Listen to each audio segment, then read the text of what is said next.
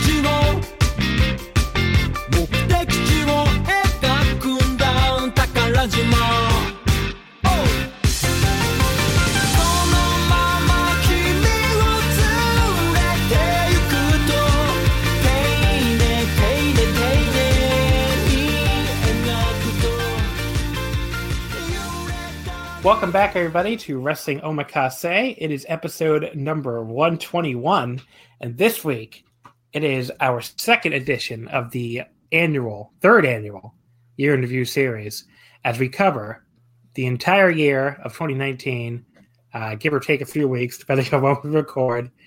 And, for a certain promotional type of wrestling, we're going to talk about all their best matches and angles and wrestlers and shows, or in this case, who knows what we're going to talk about, because the topic is World Wrestling Entertainment. Yes, folks, it is our WWE Year in Review 2019. I don't know why I'm doing this. I barely watched this company this year. But, I felt like I owed it to the two guests here today to give them a chance to tell their story of the year that finally broke them. So let's start out with you, Kelly. Hello to my recent Japan travel mate, Mr. Kelly Harris. What's up, buddy? John, I'd like to thank you for bringing me on to promote my official Kelly Harris telethon to buy a Fiend belt so I can cut a hole in the mouth and put my dick out of it like a tongue. Well, how much is that thing again? It's like $6,500, right? Yeah, $6,500. So I want everybody listening to understand this. You can go to Japan and see good wrestling for like half the price of the Fiend belt. But John, Tom Savini signs the Fiend belt. Oh, okay. That makes it worth it. They're all custom made. Custom made. Every single one. I wonder if it would be cheaper if I'd be like, hey, could you make one for my cat? And it's fucking hideous too. It's so bad. It's the ugliest thing I've ever seen. It's not even like you wouldn't even look theoretically cool wearing it. I'm like, what do you? I don't know. This world is mad. Like, anyone who spends $6,500 on that should go directly to a special prison for like incredibly rich perverts. Like, I would really like to know the like how many of those they end up selling. I would love to know that. It's just really bizarre. But hey, Kelly, thanks for coming on. Yeah, no problem. And also joining us from the acclaimed Wednesday War Games pod. That probably sounds sarcastic, but I didn't mean sarcastic. It's a great show. I listen to it most weeks. Mr. Garrett Cagney. Yeah, award winning. If WWE can pretend that they have awards, we can pretend we have awards too. Okay, here's the award. Ready?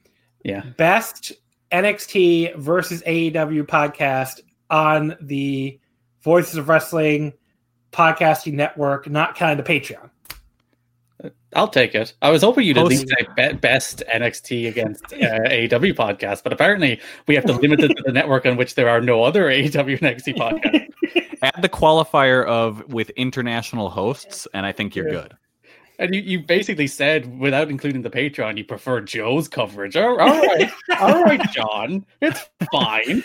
Look, Joe gets so like fired up about ratings, and it's very entertaining. Like just to hear a man just scream about quarter hours, where all of a sudden, and he does that like silent loud thing, like he's a fucking, I don't know, like a post rock band or something. So you'll be sitting there, like, okay, there's nothing, and it'll suddenly go 0.25 and 18 to 49, like he just be screaming, and you're like, oh my god, buddy.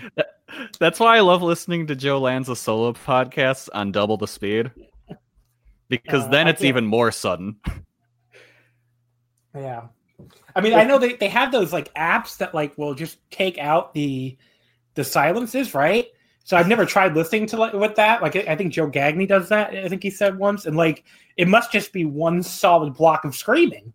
Like there's no pause. It's just like him just screaming at you for like a solid like 20 minutes or whatever. So and then like a calm like Manscaped ad or something. Well, not on the Patreon. That's true. Yeah. It's funnier to me that he does it on the solo shows because, like, he's by himself in a room just shouting 0.0435. It's one thing when he's shouting at Rich, but like on his own, shouting into a microphone, all these. That's wonderful. Joe does get like 1,000% more fired up when he's by himself. Rich is a moderating influence. He calms everybody down. Yeah. It is something. But yeah, so the Wednesday War Games pod, Garrett, plug it. Yeah, you can find it every Thursday morning on the Voices of Wrestling podcasting network, where me and my good friend Liam Jones talk about AEW and NXT and then decide who is better. NXT finally won a week, so not only did they win the ratings war, they also won the creative war for the first time. So they have that going for them. So you both agreed then, right? Because I mean, I haven't listened to this week's episode yet. Because otherwise, the poll always votes for AEW. The poll was 51%, 49% AEW this week. I was like, wow. It gave me faith in the poll because there was a week where like there was a clear difference between the shows this week. NXT was a much better show, and the poll somewhat reflected that, kind of. Yeah, the problem is that nobody watches NXT, I guess. Yeah. But... So I should not delete NXT from my DVR without watching then.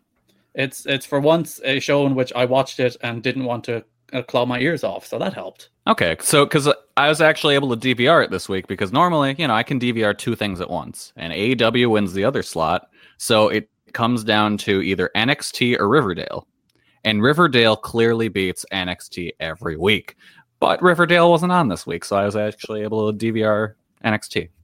Yeah, I haven't seen Hunky Archie. Yeah, because let me tell you something, Riverdale, best show on TV. I haven't seen a single second of NXT since it moved to USA, so I can't really offer much in this conversation. But let's talk about Riverdale. John, you should watch Riverdale. I know it's not anime, but I think you'd enjoy it. Are you watching any anime this season, Kelly? Nowhere near as much as I'd like. I watched the first episode of that Demon School series, and I enjoyed that. I need to go back to it. I was going to watch that wrestler isekai show, but then I found out it's on Funimation, and I don't feel like paying for another anime app, so I didn't watch that. You can sail the seven seas, sir. That's true. I should just do that. And then I started Vinland Saga, but then there was like, hey, we have 3 episodes, and then there was nothing, and I just forgot about it. So you're not watching My Hero Academia this season? That's right. I do watch that. Yeah. No, that's great. I just watched this week's episode. It was awesome. Like before we recorded. I was gonna watch. I was saving it for right after we do the show. Yeah, it was so good. They really start rushing into the Yakuza gang hideout. That series somehow keeps getting better. Yeah, it's really good. It's the first the first traditional like shonen I've loved this much in a long time. So yeah, I wasn't a big Naruto person, so I know some people love that show, but yeah, I've never been a Naruto guy. And then the other thing I'm watching this season that I really love is the average isekai, as I call it, with the really really long name that's like didn't I tell you to make my abilities average in the next life or whatever. Oh yeah. Show is awesome. I haven't seen this week's episode yet, but it's really really good. So I mean, it's one of those shows that does not take itself too seriously at all. So like, you'll get like a really long backstory of one of the characters that like, involves her, her parents being killed, and then also the people who took her in being killed. And it's like, it's very sad. Then it cuts back to the scene of them all telling the story. There are two characters like, oh, and she's like, that's all your reaction is like, oh, but it was really like the whole thing is a setup for a gag joke of like how they barely reacted because it's pretty normal for the world they're in. But yeah, every season I look at the list of stuff coming out, and every season I'm disappointed that there isn't a new season of a new game coming. Because God damn it, I love that show. Did you ever watch Madoka or no? No. Well, if you have seen Madoka, definitely do not miss the upcoming spinoff in January, because I saw the first 2 episodes a couple weeks ago at Anime NYC, and that was incredible. So yeah, that's one I always mean to watch, but I'm never, because aren't there like multiple series? No, it's 12. No? Okay. It's 12 episodes, and then there's also 3 movies. But the first two movies are recaps of the 12 episodes, so you don't have to watch them. Oh, you can just you can either watch the 3 movies, or you can watch the 12 episodes and the 3rd movie, which is actually new. So, okay, I think I just saw all the listings of the movies and the series and thought it was multiple series. Okay. Yeah, so it's not that hard. But definitely worth catching up with and then watching the new show when it starts airing in January, because the first 2 episodes are incredible. Very excited. Okay. I've been watching the Pokemon Sun and Moon anime. That's my I'm playing video games and I need something on in the background show. And the most recent episode I watched made me cry, so there we go. It was real sad. An old Pokemon actually died. Mm. Well, they don't fuck around some of these even kiddie shows in Japan. So, Garrett, I know you're not an anime person, right? Do you have anything to add to anime talk? Anime is the NXT UK of media. Okay, sure. I thought you watched something recently. I've been watching. Liam, my podcasting co-host, has been forcing me to watch Naruto, or as I have coined, Garuto. Other than that, I probably watch some Pokemon, but only dubbed Pokemon, because who needs to read while you watch television? Garrett, you should watch. You should watch the Sun and Moon anime. I think you'd actually really enjoy it. I started a website at one stage reviewing every episode of the Pokemon anime, and I got 20 episodes in and gave up. I still have the domain. I should keep that going. Oh. So you watched? Oh yeah, I remember you doing that. I was very excited about that. I'll get back to it. As I said, I'm still paying for 2 separate web domains for that. Wow, it's a lot of domains. All right, let's get into the WWE talk, as excited as I'm sure we all are to do so. First of all, the very first thing I want to talk to the 2 of you about, because you've obviously watched a lot more WWE than me this year. The main reason why you're both here, and the reason why I wanted to invite you back on, is because you both finally gave up on doing these pay-per-view reviews. I know, Kelly, how many in a row did you do before you gave up after Hell in a Cell? It was some insane number. It was a lot, not as many as I thought, to be honest, because I was going through the reviews, and it turns out I didn't do the Elimination Chamber review in February because I was in New York at the time. So it's not as much. If you take that out, it's a much bigger number, but well, just how many where'd you go back to, not counting that? I want to say I started in mid 2016 doing WWE reviews. Okay. So other than skipping one show because you were on vacation, yeah, you did, I did every all those except for the Saudi shows. Yeah, which we don't cover on the website because it's a good website.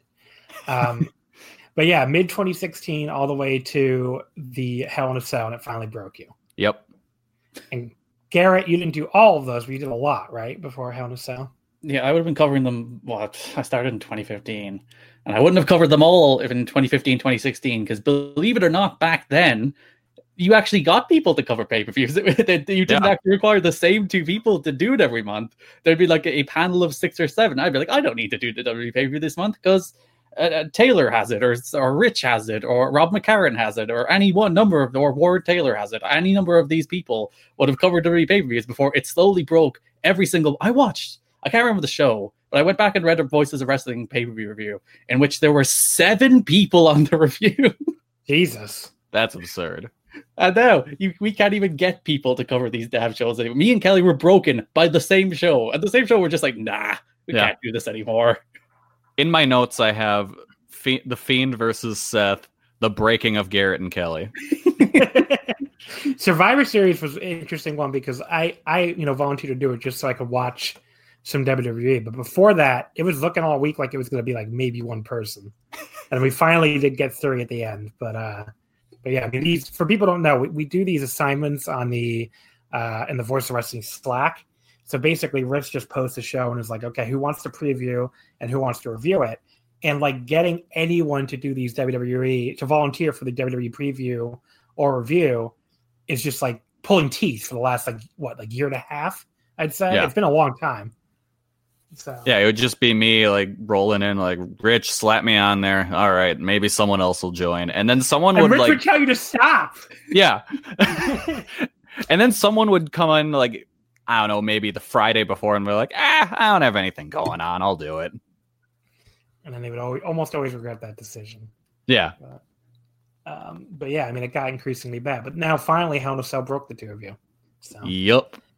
As we're going to get to when we get through the month by month. But before we do the month by month, what I really want to talk about is a topic I've talked a lot about on Twitter, a topic that honestly is the most confounding thing in modern wrestling to me. What the fuck is wrong with these WWE crowds? What is going, like, I really don't understand it. I understand it to a degree. Like, I get that the shows are terrible. They've killed these crowds, fine. For a long time, it was like the crowd would start hot and they would die within a few matches because the fucking show sucked. And, it would be like, okay, of course, the shows are bad, so they've stopped reacting, or they started acting goofy, or they did their own buzzer in that fucking match with Dolph and Seth. That I understood. Like they came to the show, they wanted it to be good. Maybe they were unsure about it, but they turned on the show. Now it's like Survivor Series, which is the last I watched that show. I reviewed it on the website.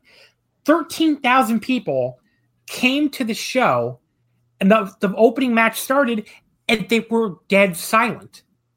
13,000 people came to the show, and it's not like they started off hot or started off into it, and the show being bad killed them. They started off dead. So what? Like, I just want to understand the mindset. You guys have watched all these shows. Maybe that's why I'm hoping you have some answers for me. What the fuck is with these crowds buying a ticket when these tickets are not cheap, by the way, going to these shows and being dead from the moment the opening match starts? If you're not going to react to anything, if you do not like what you're seeing like immediately and you don't really want to be there, why are you buying a ticket and going to the show? What the fuck is up with WWE crowds? Garrett, give me some answer here. Please, I'm begging you. There are two answers to this question. The first is WWE for the last 20 years has been the only show in town. For the vast majority of people, wrestling and WWE are interchangeable words. If you say we're going to the wrestling, they mean WWE. Like there's no such thing as Ring of Honor or Impact or Evolve or PWG to the vast majority of these WWE. Like these parents taking their kids to these shows don't know about any of that. So for so long, like it's just wrestling. That is wrestling to them. There's nothing outside the scope of WWE. All of their 700 different television shows encompass all of wrestling. So when they're like, I want to go to wrestling, they go to WWE. When wrestling is in town, they go to WWE. Now, why do they not make noise? That's a much longer, more complicated answer. Because for so long, WWE has been really, really bad for two years now, give or take, maybe 3. Like, if you go back to 2016, where like the booking kind of sucked and there's stuff that's not great, but you usually get some pretty good wrestling. You get good Roman Reigns and AJ Styles matches back in 2016 and people like that. But in the last 2 years, it's just become terrible. Like, it's just become flat out, utterly terrible. It's borderline unwatchable at times. Like, what's the turning point? Give me a turning point. I think it's Jinder. I really think like Jinder. Yeah. Jinder is the point at which people were like, this is just bad. There's when they sacrifice Shinsuke Nakamura to Jinder Mahal, you're like, nah, you've totally lost touch with both your audience and what the hell you're trying to do with this company. But over and over and over again in those last 2 years, they punished investment. Because if you watch NXT War Games it was the same building, right?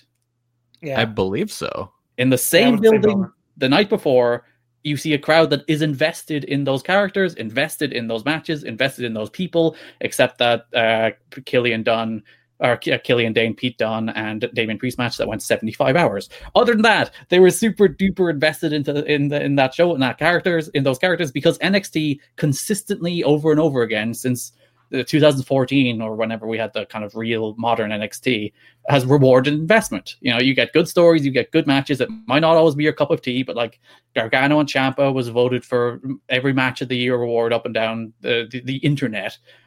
But then you go to WWE and they don't reward that investment. In fact, they actively punish it. That was Hell in a Cell, top to bottom. It's like, if you invested in this, well, screw you, because it's terrible. If you invested in The Fiend, people loved The Fiend. The Fiend was like super over. He's like, oh, it's the best thing in WWE. And like visually, The Fiend is pretty cool. He does that cool entrance with the head lantern, which is objectively pretty cool. It's been some pretty good imagery. But at the end of the day, The Fiend is just Bray Wyatt. And Bray Wyatt will always disappoint you in the end. And Bray Wyatt has, as is in the entirety of his history, disappointed people in the end, and it punishes investment. So every time they punish investment, people are harder and harder and harder and harder to get into things, because stuff has to be really, really, like, the burden of something being good for people to invest in it gets higher. That bar gets higher, that bar gets higher, that bar gets higher, until like you like this. I think they really got into like the Survivor Series elimination match, the men's one, because it was like the match made no sense on a booking level, but like it was a really good wrestling match. It was like high spots and good moves. It was cool.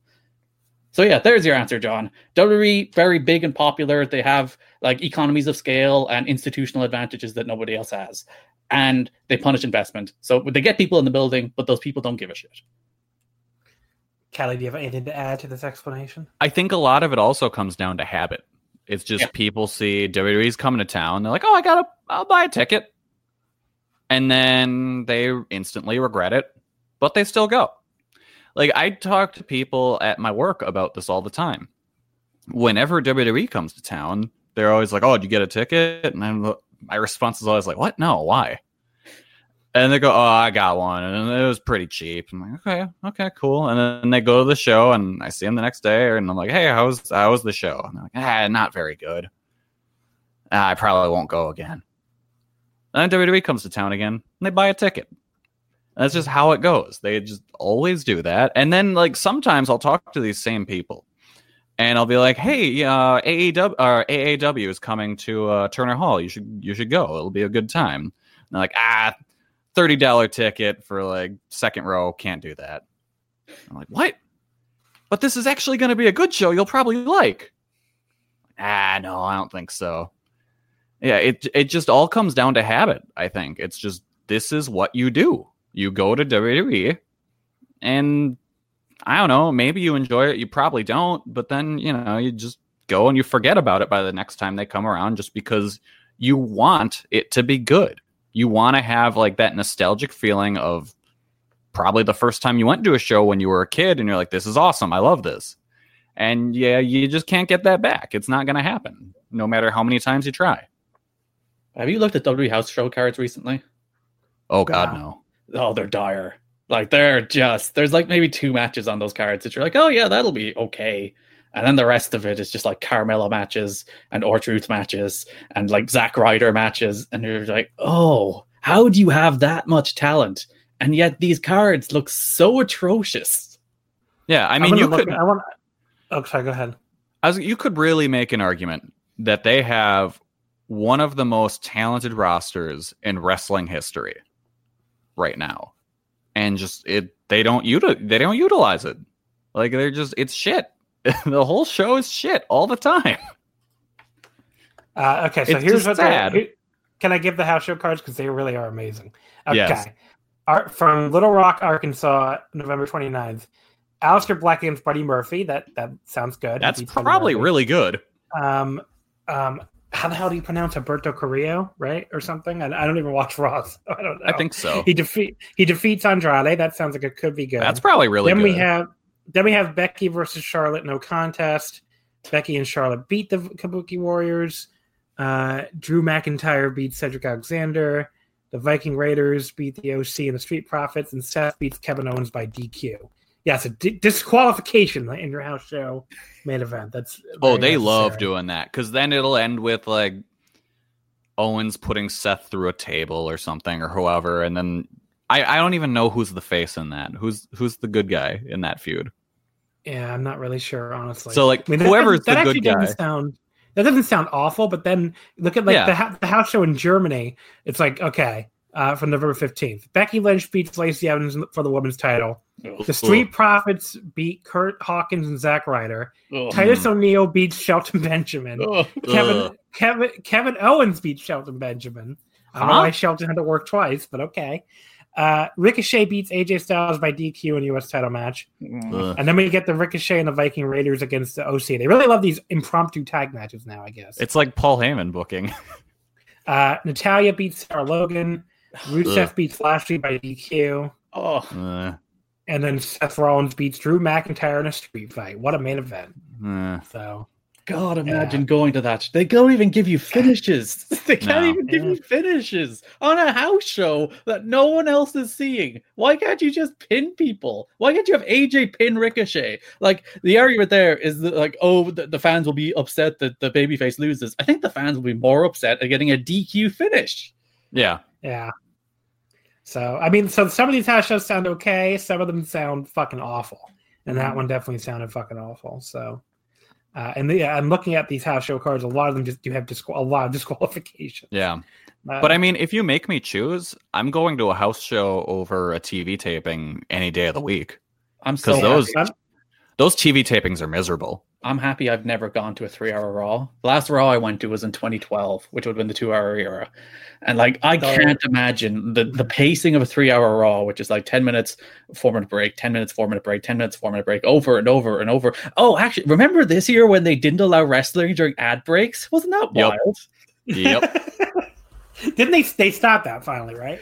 Yeah, there was a good 3 months there in the summer where they're like, we can't allow. I don't know. Vince got it in his head apparently that sports doesn't continue during the break, so why should we? I think that was the logic at the time. So there was just bizarre 2 out of 3 falls matches and like matches stopping and starting again, and it was such a strange period that they were like destroying the format of their television show so that they wouldn't allow wrestling during a commercial break. Oh, what a weird! Like in like 4 years, people are going to find that period and be like, "What the hell happened that summer?" And the funny thing is, going through that, when I was going through our reviews, there was a bit during that period where there was a commercial break on one of the pre-shows, and they just wrestled through it. And I was like, what happened? It's only television, apparently. Yeah. What I was going to say was these.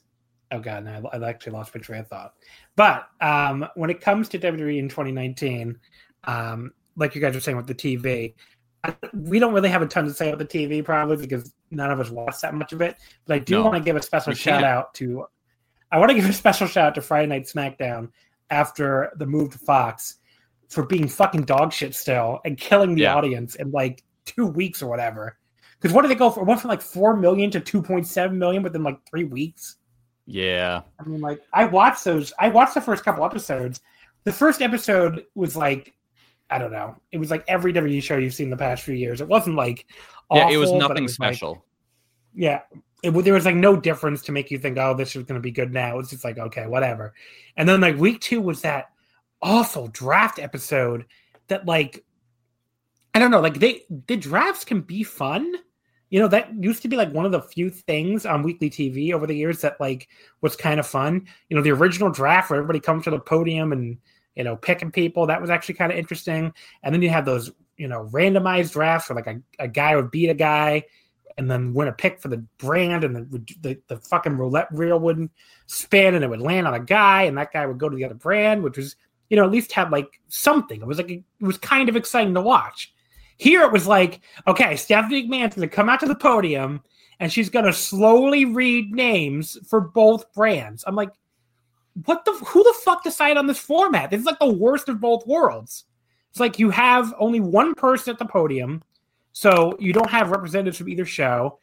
The way she was reading them was just so fucking boring. I was watching this like I can't imagine being a new fan and being like, what the fuck is going on? And almost everyone she was drafting was on the show already anyway. There was like, for every pick she was making, because they were redrafting the entire roster, but like out of every 10 people, maybe one would be going to a new show. So it was just like, it was awful, like on every single level. I'm just like, I turned it off because it was like, I can't imagine like watching this. It was just so bad. John, you can't forget that the Fox football robot was there. Yes, that's true. The Fox football robot. I mean, the shit they're doing where they're like, they're doing shit that's so stupid, where it's like, okay, at least if you're going to be horrible, at least be funny horrible. That I appreciate. They can at least, if they want to be funny bad, that's better than being like brutally boring bad. So sure, be funny bad. Put the football robot in there. Have a good time with it. Fine. Yeah, I hope he's in the Royal Rumble. Like that would be amazing. The fucking football robot should have came out and read the picks or something. Like Stephanie standing there slowly reading these picks. It was just so terrible. And yeah, I think the only other SmackDown episode I watched was the We're Stranded in Saudi Arabia NXT Invasion episode, which was really good. And you know, it's hilarious that they can only put on good, like legitimately good television when like all their fucking plans get thrown into the abyss. It's almost like the roster is good, but the TV is really overscripted and overplanned and fucking drains any possible fun out of it. So when you can't follow those plans, it's good. But the funny thing about that is they throw out their script seemingly every week, like an hour before the show. So it's like, how different was this from normal, you know, in the creative process? Besides, Vince couldn't have all of his toys there for his stupid cuck stories. So he's like, all right, now I don't know, go out there and have a match, I guess. Goddamn, pal, that's good shit. Maybe you could cuck him. Yeah. Oh, by the way, we forgot to mention about the draft. Remember when they accidentally spoiled the results on WWE.com? Yeah, that was awesome. Yeah, a company that really has its shit together. When you guys talking about like going to shows, when's the last time you went to a WWE show? By the way, for me, it was 2008. Let me look. I went to a SmackDown a few years ago because my parents wanted to go, and I was like, I'll take a free ticket. Why not? I have turned down multiple free tickets since 2008, mostly of TV tapings, where I'm just like, no, I do not want to go see Raw on Long Island. Thank you very much. That was July 7th, 2015, I went. Wow, okay. I went to WrestleMania in 2012, and I would have went to the Raw after WrestleMania. So the last time I went to WWE television is when Brock Lesnar returned. Wow. Yeah, it's been a while. I've also been to two NXT house shows, though. I don't know if that counts. It does. I mean, it's WWE. So. Yeah, then I've been to that within like the past 2 years, but I'm never going again until they move venues because they've way outgrown the venue they're in Milwaukee, and you just felt like you were a sardine. Like it sucked. The other thing I guess before we move on from the crowds, I mean, the thing I noticed again watching Survivor Series was, you know, you would have these matches like the biggest example to me was Shinsuke versus Roderick versus AJ. But they were doing some legitimately cool stuff, and the match was pretty good. Like I went 3.5 stars on it, like a good match, and the crowd just gave them nothing.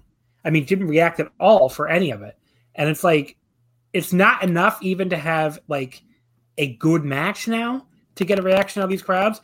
You either have to be one of the very few people they still can bring themselves to care about, like Daniel Bryan is a big one, as we saw in the Feud match, or Brock Lesnar, or a few other people, or you have to like do so much fucking like crazy shit, like that Adam Cole Pete Dunne match where they, you know, the crowd didn't give a fuck for a long time, and then they started like, you know, slapping and chopping each other, and then like kicked. I think Cole gave Dunne a super kick out of a moonsault. So like really like crazy stuff, and that finally got the crowd to react a little bit. And then Cole hit the fucking destroyer on the apron, which the crowd did finally cheer for. So you have to like kill yourself basically to get any reaction. It's, to me, they've become what people said Japan was like 6 years ago.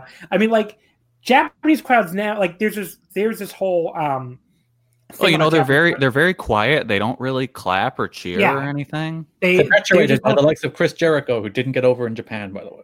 That's neither here nor there. That's fine. And the Young Bucks. anyway. Like that was Young that Bucks. all came from American wrestlers who went to Japan, got no reaction, didn't get over. It's like they're a very respectful, reserved crowd. That's why they don't cheer for me. Yeah. Yeah. And Dave Meltzer's out there like, oh, the New Japan crowd is one of the harder crowds. Like, no, they're actually one of the easiest crowds in the world. Yeah. They fucking cheer for everything.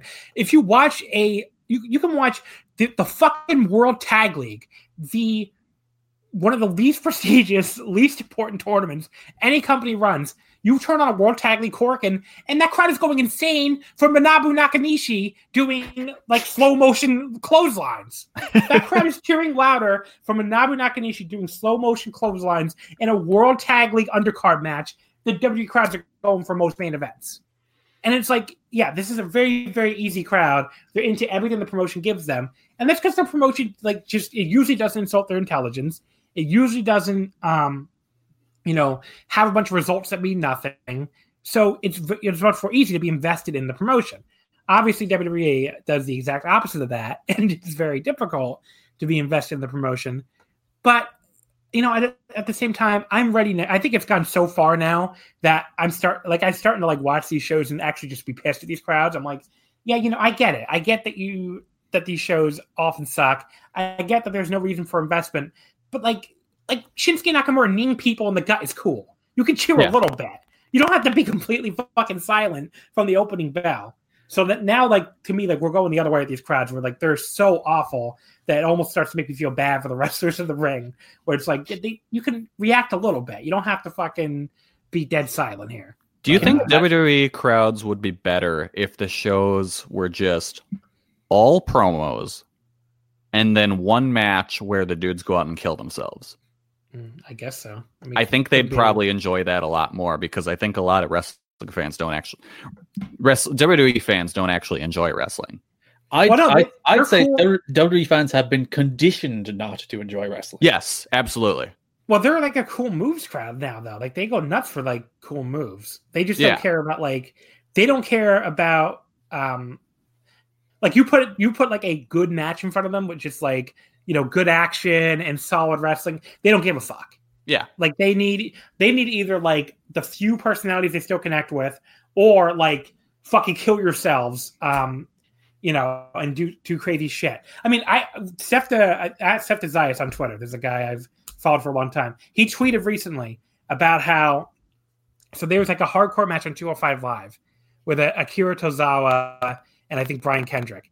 And, first of all, nobody's watching this anyway. They're doing fucking hardcore matches. Sure, that makes sense. Wait, like this was recent? This was recent, yeah. They did that like last year.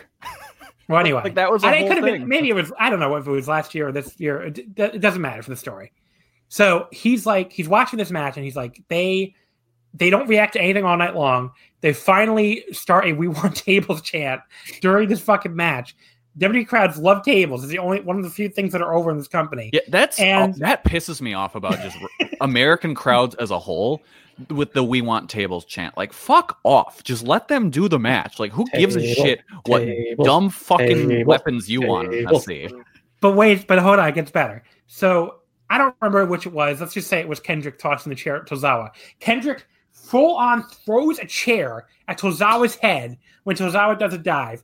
It's like a fucking full on brain damage, and their crowd doesn't react. No, they don't react to full on fucking head trauma. Concussions aren't even cool anymore. No, we want tables. That's the only thing they did was keep chanting, "We want tables." Concussions aren't enough. We want tables. Like, by the way, and that's another good point. The people who think this promotion is fucking safe or whatever, this promotion, like these matches, they're doing fucking Adam Cole took, what was it, a pile driver or something off the fucking top of the cage through two tables at NXT, and the next night is fucking doing Canadian destroyers on the apron. This is not a safe company anymore. No, they're doing crazy shit.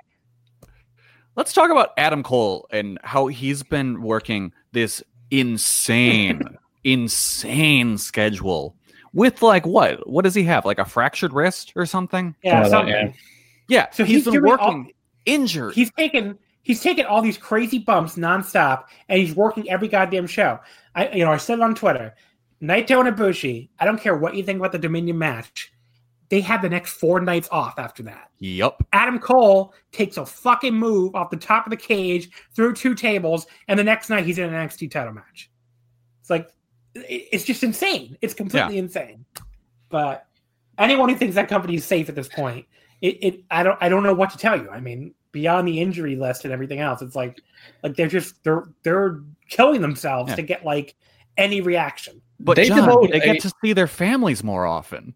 Yeah, sure. No, they they devote, don't. They devote a weekly YouTube segment after NXT to who got hurt on NXT. Why would you do that? Like, I do not understand that at all. Neither do I. It's absurd. It's like, look, Kushida's hurt. He's going to be out for a while. Velveteen Dream is hurt. He's going to be out for a while because it's the safe company. It's the storytelling company, John. They don't need to take big bumps. They take it easy because they tell stories. They create moments. And that probably is why crowds don't react. They've conditioned their audience that something needs a story to matter, something needs promos to matter, which isn't the worst thing to condition. Like, you should tell stories for your match. Your matches should be meaningful. They should be part of stories. They should pay off. And then you get crowd reactions. But they've just stopped telling stories, or whatever they tell is just nonsense gibberish that involve murder mysteries and Roman Reigns. And like that's why you get nothing from them, because like, we create moments. What was the last moment WWE created? Like Daniel Bryan winning the world title at WrestleMania like 5 years ago. Kofi, that reminds me. I watched some of the past weekend stuff last night so I could be ready to talk about it. So I watched the Women's War Games match from NXT. And at one point during that match, Nigel on commentary goes, "Oh, that was so close to becoming a moment." And I almost threw my PS4 controller at the TV. Because that's the most important thing, Kelly. Create moments. Yeah. Moments. Yeah. That was like, I distinctly remember there was a time, I want to say like someone won a title or something. And Michael Cole just inexplicably starts screaming, "Special moment! Special moment!" I mean, they're a parody of themselves in so many ways. Yeah. So, I mean, it really is amazing. All right, let's start going month by month now, because if we don't start now, apparently we'll never start. So let's start with the Royal Rumble 2019 on January 27th. This was a pretty damn good show, and this is like the start of the start of WWE's year. It seems insane now to even say this, but like the first few months, it was like, maybe this is not going to be a bad year for them. Maybe they're going to turn things around, because the first few, these first group of pay-per-views, I didn't see all of them, honestly, but like from what I saw, this show, I saw all of it. And, there was some really good stuff here. The Asuka Becky Lynch SmackDown title match was really awesome. Brock and Finn Balor for the Universal title was awesome. Ronda and Sasha Banks for the Raw Women's title. A lot of people liked more than I did, but I still thought it was pretty good. So some good stuff on the show. There was also like Shane the Miz in the bar, which is pretty stupid. Hey, we will not have Shane McMahon slander here. The Shane McMahon and the Miz feud is really one of the strangest things in WWE's 2019. Just based on the fact that Shane McMahon won. Rightfully so. He's the best in the world, Kelly. The Miz never got his comeuppance over the dastardly heel. Just Miz won. And that's something you don't see in WWE. The face always ends up winning in the end. I wonder what the difference here was. Yeah. Shane McMahon is that's the difference. I also want to mention Daniel Bryan, AJ Styles went 24 and a half minutes and felt like 3 times as long. So it's amazing that they managed to have a bad Bryan Styles match, but they did. It was really bad. And the crowd just didn't care at all. You asked me about the turning point of WWE being bad. I think the degree to which AJ has played a prominent role and the decline of AJ Styles, I think, has also been a prominent factor in WWE becoming bad, because like AJ used to be. In theory, like the amount they put AJ in long main events on pay-per-view over the last 2 years, if you had told me in like 2012 that WWE was going to build their pay-per-views around AJ Styles matches like that, I'd be like, well, WWE are going to be in good order in 2019. But then AJ just kind of got bad. So you do a 25-minute AJ Styles Daniel Bryan match, which on paper should be like, match of the year contender. And Daniel Bryan has been very good this year. This isn't the problem with Daniel Bryan. Daniel Bryan is still great. AJ, not so much. Yeah. And AJ is my favorite wrestler of all time. Like it makes me so sad that AJ is bad now, and that like all of his matches are just slow mo. Like there was a 3-month AJ Styles Ricochet program this year. Yeah, there sure was. In theory, should be a real cool thing that we get a bunch of AJ Styles and Ricochet matches, but they were just no good because AJ is very slow. Can I give the ratings for this on the Voice of Wrestling review? Because this was amazing. Joel Abraham, 1 star. Griffin, who gives everything 5 stars, 1.5 stars. Kelly didn't give a rating. I think I just posted a GIF of something of an action figure. And then Paul it's Sting doing the jerk off motion. And Paul gave it a dud. So there you go. I never thought you would see those kind of ratings for an AJ Daniel Bryan match on pay-per-view, but that's what happened. The women's the 2 rumbles, if there's anything problem with the show that really drags down a little bit, is neither rumble was very good. No. The women's rumble was kind of just very very much just there and pretty bad most of the way until the end, which the end with Becky coming out was great, but before that was pretty bad. And the men's rumble was like fine. It wasn't like, it was a very like a lot of 2.5 stars, 2 stars, 3 stars. Yeah. Griffin gave it 3 3/4, but that's Griffin. The highlight of that show for me was Asuka versus Becky Lynch for sure. Yes, that was a 4.25 star. That's I think my second favorite WWE match of the year, which isn't saying much in this year, but it was really, really good. Yeah. I like the way you just increase Griffin's ratings. Well, I'm sorry. People say I have high ratings. He inflates everything.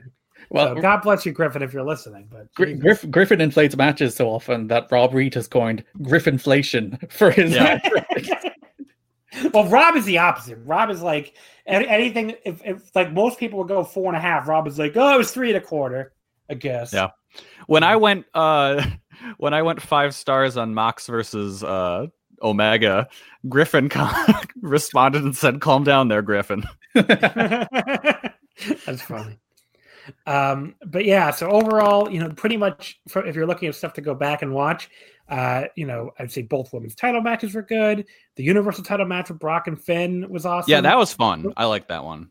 So there's enough good stuff here that it felt like a pretty good show by the end, but the Rumble matches are not going to go down as one of the best. It's either one being very, better Rumble matches of the year, especially after the previous year finally had a pair of good Rumbles. So, God, Bobby Roode and Chad Gable were a team this year. Yeah. That seems like an age ago. And it's wild that they were wrestling against Razor and Scott Dawson. That's what's even happening on this. What's happening? Well, you had 2 tag teams where half of them both were injured, so they just slapped those other halves together to work undercards. Yeah, I don't have the thing I'm looking at does not include the pre-show, and I'm happy about that because who gives a fuck? But yeah, we're a Rumble. Let's move on to Elimination Chamber in February. Of course, this was the start of the big Kofi Kingston push and everything else. I didn't see this show at all, so as will become a theme for going through these, so I'm going to need you guys to take it. So, Garrett, what do you think of the Elimination Chamber? Well, I was going to say the only thing I only really remember the men's chamber, which I remember being very, very good, and the Kofi tease is very, very good, and people honestly wanted Kofi to win the belt, and that's why Kofi won the belt the next month. But yeah, the Elimination Chamber is great. The other thing that catches my eye on the show is that the Bayley and Sasha Banks, the Boss and Hug Connection, were crowned the inaugural WWE Women's Tag Team Champions, and that went so well this year, didn't it? Yeah. Wow. I'm scrolling through these like through the results and these ratings, and like nobody liked anything except for the main event. So yeah, I guess it was kind of a one-match show. Anything to add about the Elimination Chamber, Kelly? I honestly don't remember a ton about this. I just remember the final Elimination Chamber was good, and the Usos beat Miz and Shane, another chapter in the great saga of Miz and Shane McMahon. Did they do a turn here? I don't remember. I don't think it happened yet. I think it was Fastlane after the Usos beat them. Yeah. So they have not a lot to say there other than the start of the Kofi push, which remember was accidental. It's supposed to be Ali there. So, which pretty much everything good in WWE in the last like half decade has been a total accident, which is kind of funny. And they've ruined they've ruined it every single time. March 10th, Fastlane 2019. This show, the only thing I saw was the main event. I wasn't big enough fan of the Shield to want to see the little reunion match here before Dean Ambrose left. And I remember enjoying the match, the Shield defeating Corbin, Lashley, and Drew. I remember it being more fun than I expected going in, which, like a 3.5 star type match, which is pretty damn good for a WWE main event at this point for me. I remember that feeling a lot like one of those matches you'd get after a Raw taping. Like, it was just kind of fun. Yeah. It was like a crowd pleaser. Like, yeah. There wasn't a ton to it, but like it was fun for what it was. Any thoughts on the rest of the show, Kelly? Well, this show had another chapter in the saga of The Miz and Shane McMahon, where this was the turn. And I remember actually liking this match a decent amount because you saw them lose because Miz tried to be like Shane too much and try like high risk spots, and it just blew up in his face. And then Shane beat the shit out of the Miz and then slapped his dad. And I am way into watching the Miz's dad get slapped at any possible time because that is just a hilarious looking man. I unironically like Shane McMahon. I'm not even joking. I enjoy Shane McMahon. I do enjoy him at times. It's okay. So here's something I forgot until I just read the review. I think I did watch this because it was something. The Bar defeating Kofi Kingston. As good as the Kofi thing went, most of the way, they still managed to fuck it up here and had, the hot baby face in a match with the crowd chanting boring. Yeah, that's. This was like, wow. I mean, it's something no one remembers because the Kofi thing ended up paying off so well at Mania, but like the buildup, really wasn't that great. It was like terrible. It was a lot of like, oh, here's another thing you got to do, Kofi. Oh, now you got to go through this Kofi. Now this Kofi. And he just loses too in this handicap match. So it's like, okay. The actual build-up to Kofi winning the title sucked. Like he had a great performance in that gauntlet. He had a great performance at Elimination Chamber, and he had a great performance at WrestleMania. Everything that was actually like put on Kofi killed it. But like, the booking sucked. Like I watched this show and I'm like, I don't remember Asuka against Mandy Rose. I do kind of remember that revival against Aleister Black, Ricochet, Bobby Roode, and Chad Gable. I remember that being really good. But the only thing that sticks out in my mind on the show is that Bar and Kofi Kingston match because they basically squashed him. It's like they didn't even get like hope spots in that match. They just went out there and they beat him, and then it's like, oh well, I guess he'll win the title shot some other time. It is really, really, really bizarre. So even when they do something good, they still got to fuck it up somehow.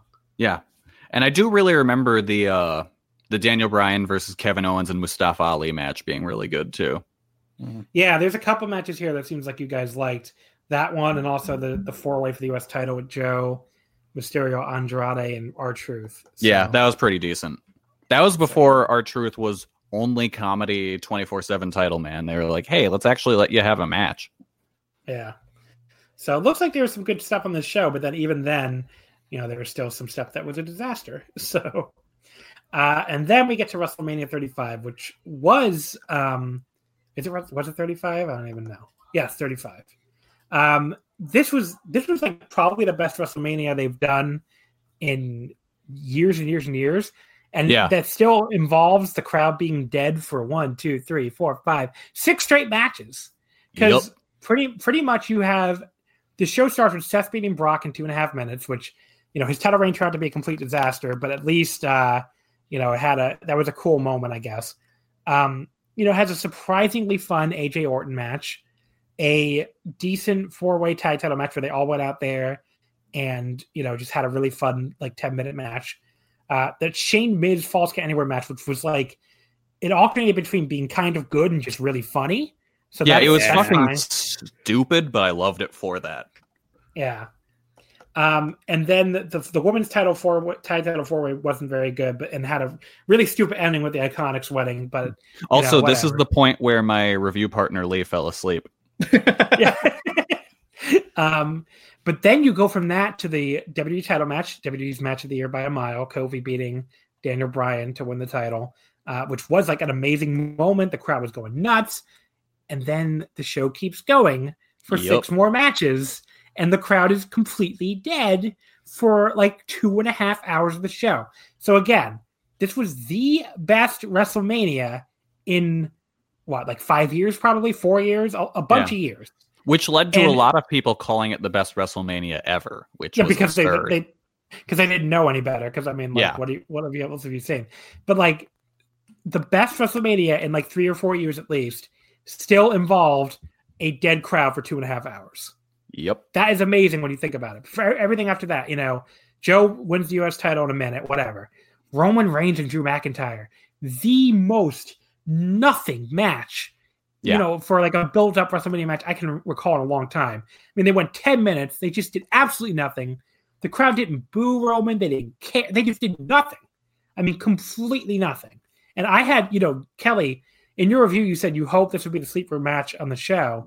Yeah. And I had the same hope because, like, Drew at one point was good, which sounds incredible now after the year he's had, but he was good at one point. And Roman, he can have some good stuff. He's a good wrestler when he, plenty of matches. Whatever you think of Roman Reigns, he can come through with a good match plenty of times. And they just had a 2-star nothing match here. It was really bizarre for WrestleMania. The Triple H Batista no holds barred match. I like this match. I know a lot of people hated it, but it was fun. At the end of the day, it was 25 minutes with a completely dead crowd. So that I can understand why people didn't think it was, that good. But like, it had some crazy shit with like the nose ring and all this other shit. So that's fine. Then we have Baron Corbin beating Kurt Angle in 6 minutes as retirement. Did you guys remember that Kurt Angle retired on this show? That's like his retirement run. The only good thing about Kurt Angle's retirement run was when they did the callback spot with the Samoa Joe headbutt. That's the only thing in the entire 4 months they built to his retirement. Like, they've had Kurt Angle as an active wrestler on the roster for about a year and a half before he retired in this match, and they didn't do Kurt Angle against Daniel Bryan. The match wouldn't have even been that good. Well, we'll all accept that Kurt was a shadow. He was a shadow of even his older self. Like, compare Kurt in 2019 to Kurt in 2016, and boy, does he look an awful lot worse. But they could have given us Daniel Bryan against Kurt Angle. They could have. They really could. Remember when they did Kurt and AJ on SmackDown, and it was a minute long? Realistically, I think what they should have done here is put Chad Gable in the Baron Corbin spot. It should have been a torch passing, 100%. Instead, it was this. Yeah. But boy, look, he got that Baron Corbin over for his big run. So you gotta sure did. The Intercontinental title, Finn Balor beat Lashley in 4 minutes. Sure, whatever. The Demon beat Lashley in 4 minutes. The Demon. Sure. Oh, that's right. It was the Demon. So is the Demon gone now, by the way? We're just never going to see the Demon again? It would be very strange for him to be like, I'm serious Finn Balor. The world, look at me. Also Demon. I think the Fiend ate the Demon. The Fiend is the Demon. Yeah. And then the main event, the 3-way women's title match for both belts. I mean, you liked it, Kelly. You gave it 3 3/4. I wanted to like it a lot more than I did. I think I went 3 1/4 on it. It wasn't bad, but the problem was, again, 21 minutes, dead crowd, 7-hour show. Yeah. Should never, ever, ever, ever, ever at any stage have been a triple threat match. No. And ended with a roll-up. I mean, a roll-up that had a shitty ending where maybe there was a fuck-up, maybe there wasn't. Who knows? Yeah. The build to that match is one of the most baffling things in the history of this company. Because give it to us, Garrett. What was the build? Well, they tripped and fell into Becky Lynch and Ronda Rousey, but again in typical WWE fashion, by pure accident. Then Becky was ruled out by injury, and they had the hottest match in their company. It's they accidentally had the match called off whenever it was meant to be. Was it TLC or something? Nia Jax accidentally gave them. Yeah, Nia Jax accidentally gave them the hottest match in the company. And then they had the blessing that the match had to be called off. And then right there, you got your WrestleMania main event. You have Becky Lynch, you have Ronda Rousey, big MMA star, the Man, biggest star in the company, which, by the way, the Man came from a botched heel turn in the first place. Let's never forget that. But but Becky Lynch wins the Royal Rumble as what's her name? Ronda Rousey beats Sasha Banks, and all right, we're there. Well, we have the champion. No, Becky Lynch has to lose her title shot because she's too much of an ass kicker. She doesn't follow the rules. Then she faces Charlotte, who has been put in the match in her place. But if she faces Charlotte it was either Fastlane or Elimination Chamber. I think it was Fastlane. We skipped over it. But if she faces Charlotte and she wins her way into that match by disqualification, that's how she got into the WrestleMania main event. Charlotte was disqualified. Becky got her way back in, and then they did this shitty ass triple threat match. Well, it's not. It's a gentleman's 3 in my book. I remember hearing like the week to week.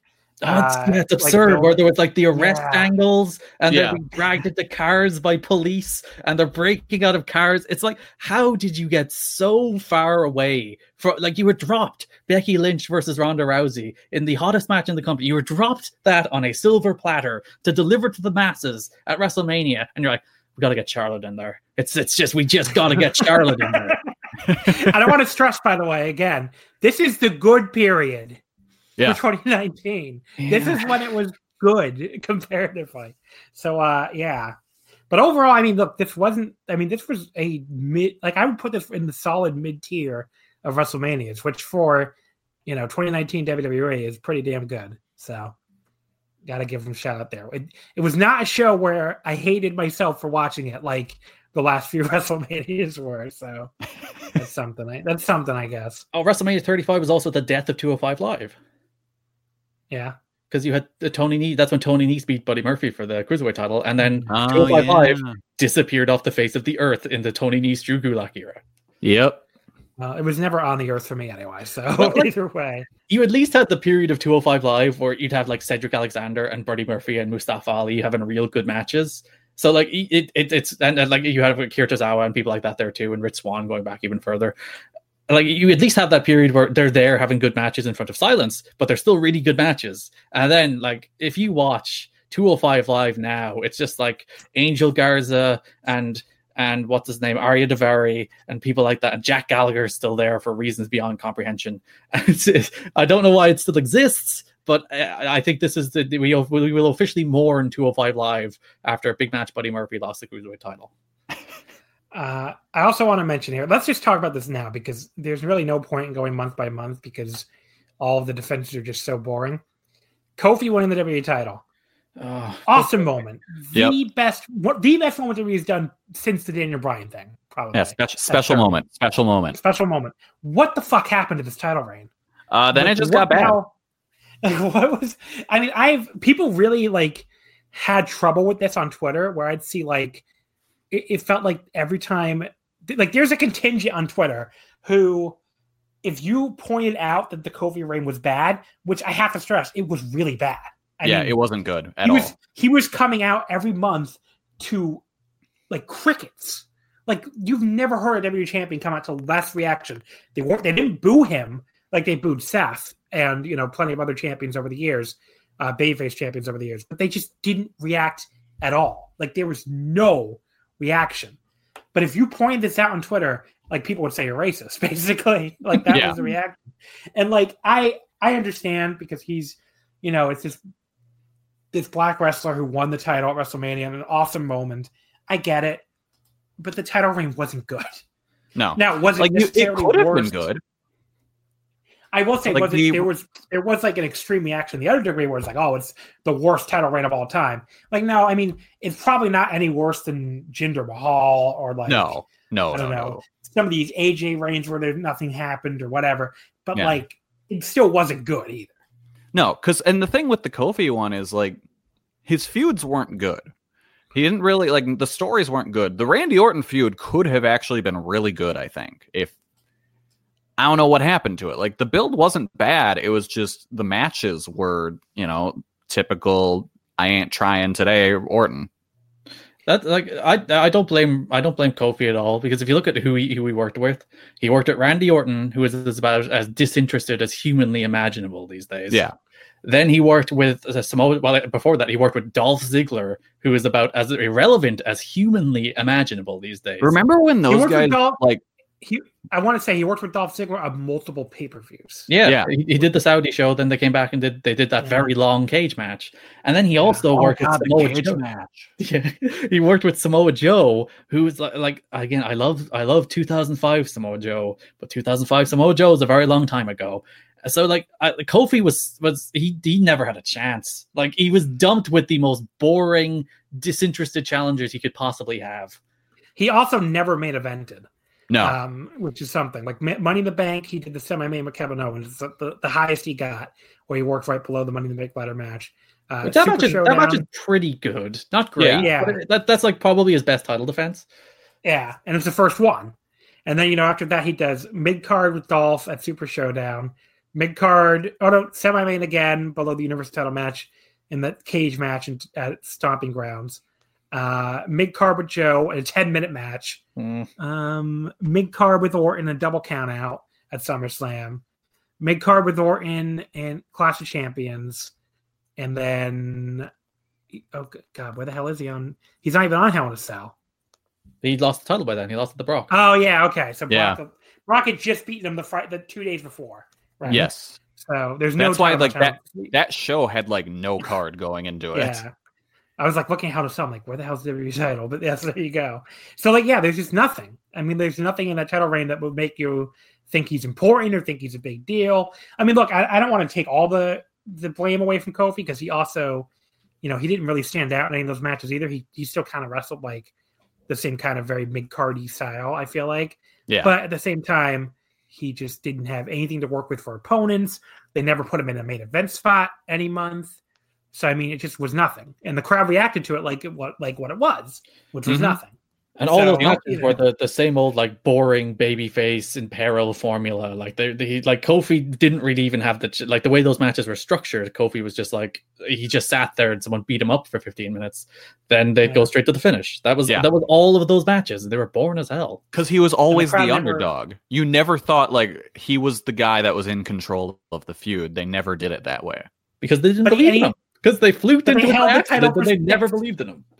But they did that for 6 months. Yeah. So, at least the Mysterio horrible underdog title reign, that was what, 4 months, I guess? Or 3 something or something? Like yeah, because I think he won it in Mania and he lost it to King Booker in June. So that was awful too, because he was, he get lost every single non-title match and was, always the huge underdog or whatever. But at least they had the fucking sense to pull the plug after 3 months. Here, it's like they just let that man die out there until that first SmackDown, and then they beat him in 5 seconds, making it even more of a joke. Like, they left it out there to die for 6 months, and then they beat him literally in 5. Like, I'm not exaggerating. That was the length of the title match. Like, he jumps into Brock's arms. 7 seconds. Yeah. He jumps into Brock's arms like an idiot and gets F5. I mean, the single... I couldn't believe when I saw people defending that on Twitter. That was like the ultimate... You will defend anything. WWE moment. Because, that was the moment I went in and canceled any future recordings of SmackDown on my DVR. It's like, all right, cool. Don't need to watch this anymore. All right. The worst part of all of that is like Kofi's right back where he was.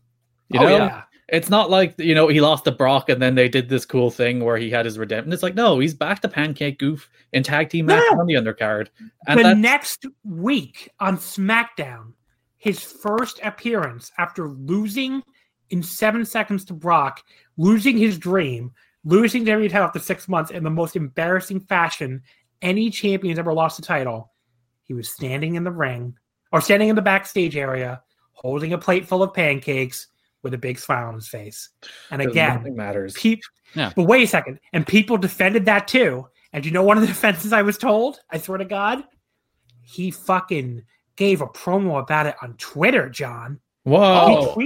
He gave a promo about it on Twitter. This is, again, like the fucking people telling me, oh, well, this makes perfect sense if you watch Being the Elite. But maybe it's worse because Being the Elite's actually a fucking show at least. Whereas this is a man tweeting. I'm supposed to care. It's fine that Kofi went from losing his dream to smiling and happy with a plate full of pancakes because he gave a fucking Twitter promo about it. I really wish that the argument had been, well, John, if he wasn't smiling, he'd be crying. I don't know. So I want to give a big damper on that Kofi thing. But it's still the match of the year. But my God, that title reign was just complete shit after that. Money in the Bank. Somehow we're still in May. The Money in the Bank ladder match. Oh, here's Garrett's triumphant return. Yeah, this is the show I returned from my co-option to review WWE pay-per-views, and this is it. Let's just talk about this. So Brock Lesnar, what the fuck? There is people who are still like into Brock Lesnar, and I kind of get it because like I like Brock. He's a big star. He has great matches. But, like, this is a metaphor for everything wrong with how WWE has used Brock Lesnar for the last 7 years. Yep. Andrade, Ali, Baron Corbin, Drew McIntyre, Finn Balor, Randy Orton, and Ricochet went out there and had a very good Money in the Bank match. These guys killed themselves. These guys falling off ladders, destroying themselves. Like, and then Brock Lesnar, his music hits. While Mustafa Ali, of all people, is climbing a damn ladder. Brock Lesnar's music hits. No, don't undersell that. Not just climbing the ladder. He was on top of the ladder. Oh God, I forgot this. He is stunned into silence. He could have won. He could have pulled it down. He stood there and watched Brock come out. The dumbest. This didn't get enough hate for how fucking awful it was. He's at the top of the ladder. He easily could have pulled the thing down. Brock's music hits, and he just stops. And he stands there atop a ladder for a good 10, 15 seconds. Like, think of how long it would take Brock Lesnar to get from his music hitting to climbing a ladder. That's how long Mustafa Ali just stood at the top of a ladder. You're underselling it. It's probably like 40 seconds, 45 seconds. Because he's got to jump around a little bit. He has to do motions, yes. Like, he just stood there. He could have pulled the fucking thing down any time and won the fucking match. I understand Brock is big and scary. He's going to come up and beat you up. Just pull the briefcase down and win at least. Yeah, he's going to beat you up either way. Just at least win the briefcase first. I don't know. Like, at least win the fucking Money in the Bank first and then let him kill you. Instead, he's like, Brock is here. And even on his way to the ring, he tipped over a ladder and smacked some dude in the crowd in the head with it. He did. I forgot about that. Wow. But Brock, Brock he's a huge star. He's a good wrestler. He has good matches. But he has hovered over this roster like a blanket covering the sun. When you for the last like 4 years, nobody gets over because it's always Brock. Brock is current WWE champion again. Like, he's been champion for like what feels like 4 years. He's never on the show. Anytime, like, nobody has gained from beating Brock. Brock, Seth Rollins had his big triumphant win over Brock this year, and he's a bigger nerd than he ever was because he had to cheat at WrestleMania to beat him. He had to kick him in the balls. Dean Ambrose killed by Brock. Everybody that's ever faced Brock has no one's come out the better. The only people that have gotten the fair better of Brock Lesnar are like Bill Goldberg and The Undertaker. Yeah. Like, of all the people that you're like, we need to use Brock Lesnar to establish these people, you're like, Bill Goldberg and The Undertaker. Brock has sabotaged Dean Ambrose. He sabotaged Roman Reigns. He sabotaged Seth Rollins, all because they cannot get away from him. Like, the whole company orbits back around. There's like a gravitational pull in that company that no matter what they do, it always comes back to Brock. And like, this is the metaphor where you have a bunch of the like Ali and Andrade and Drew McIntyre and Finn Balor and Ricochet kill themselves in a ladder match. You have all these people out there just killing themselves in a ladder match, but none of them matter. It's all just pretext for more Brock. And Brock lost the damn title to Seth Rollins. In the big moment, Seth Rollins overcomes him. What happens a month later? He just kills Kofi too. Because it has to come back to Brock, no matter what. And there's people that still defend this. There's people like, oh, well, Brock's a star. One, business is going down for like 3 years. What kind of star is Brock? The television ratings are down. No, the network subscriptions are down. If Brock is such a big star that you have to go back to, where are the numbers that back that up? And there's never been any proof that he's this needle mover that people have always said he is. Like, the proof does not exist. He just has the aura. He has the aura of a star because they feed he's like the burning fire that lights WWE, and everything else is the fuel. No matter what, you just shovel everyone else onto the Brock fire to keep the fire going, even though the fire is not all that warm in the first place. Brock. I mean, his matches are fun.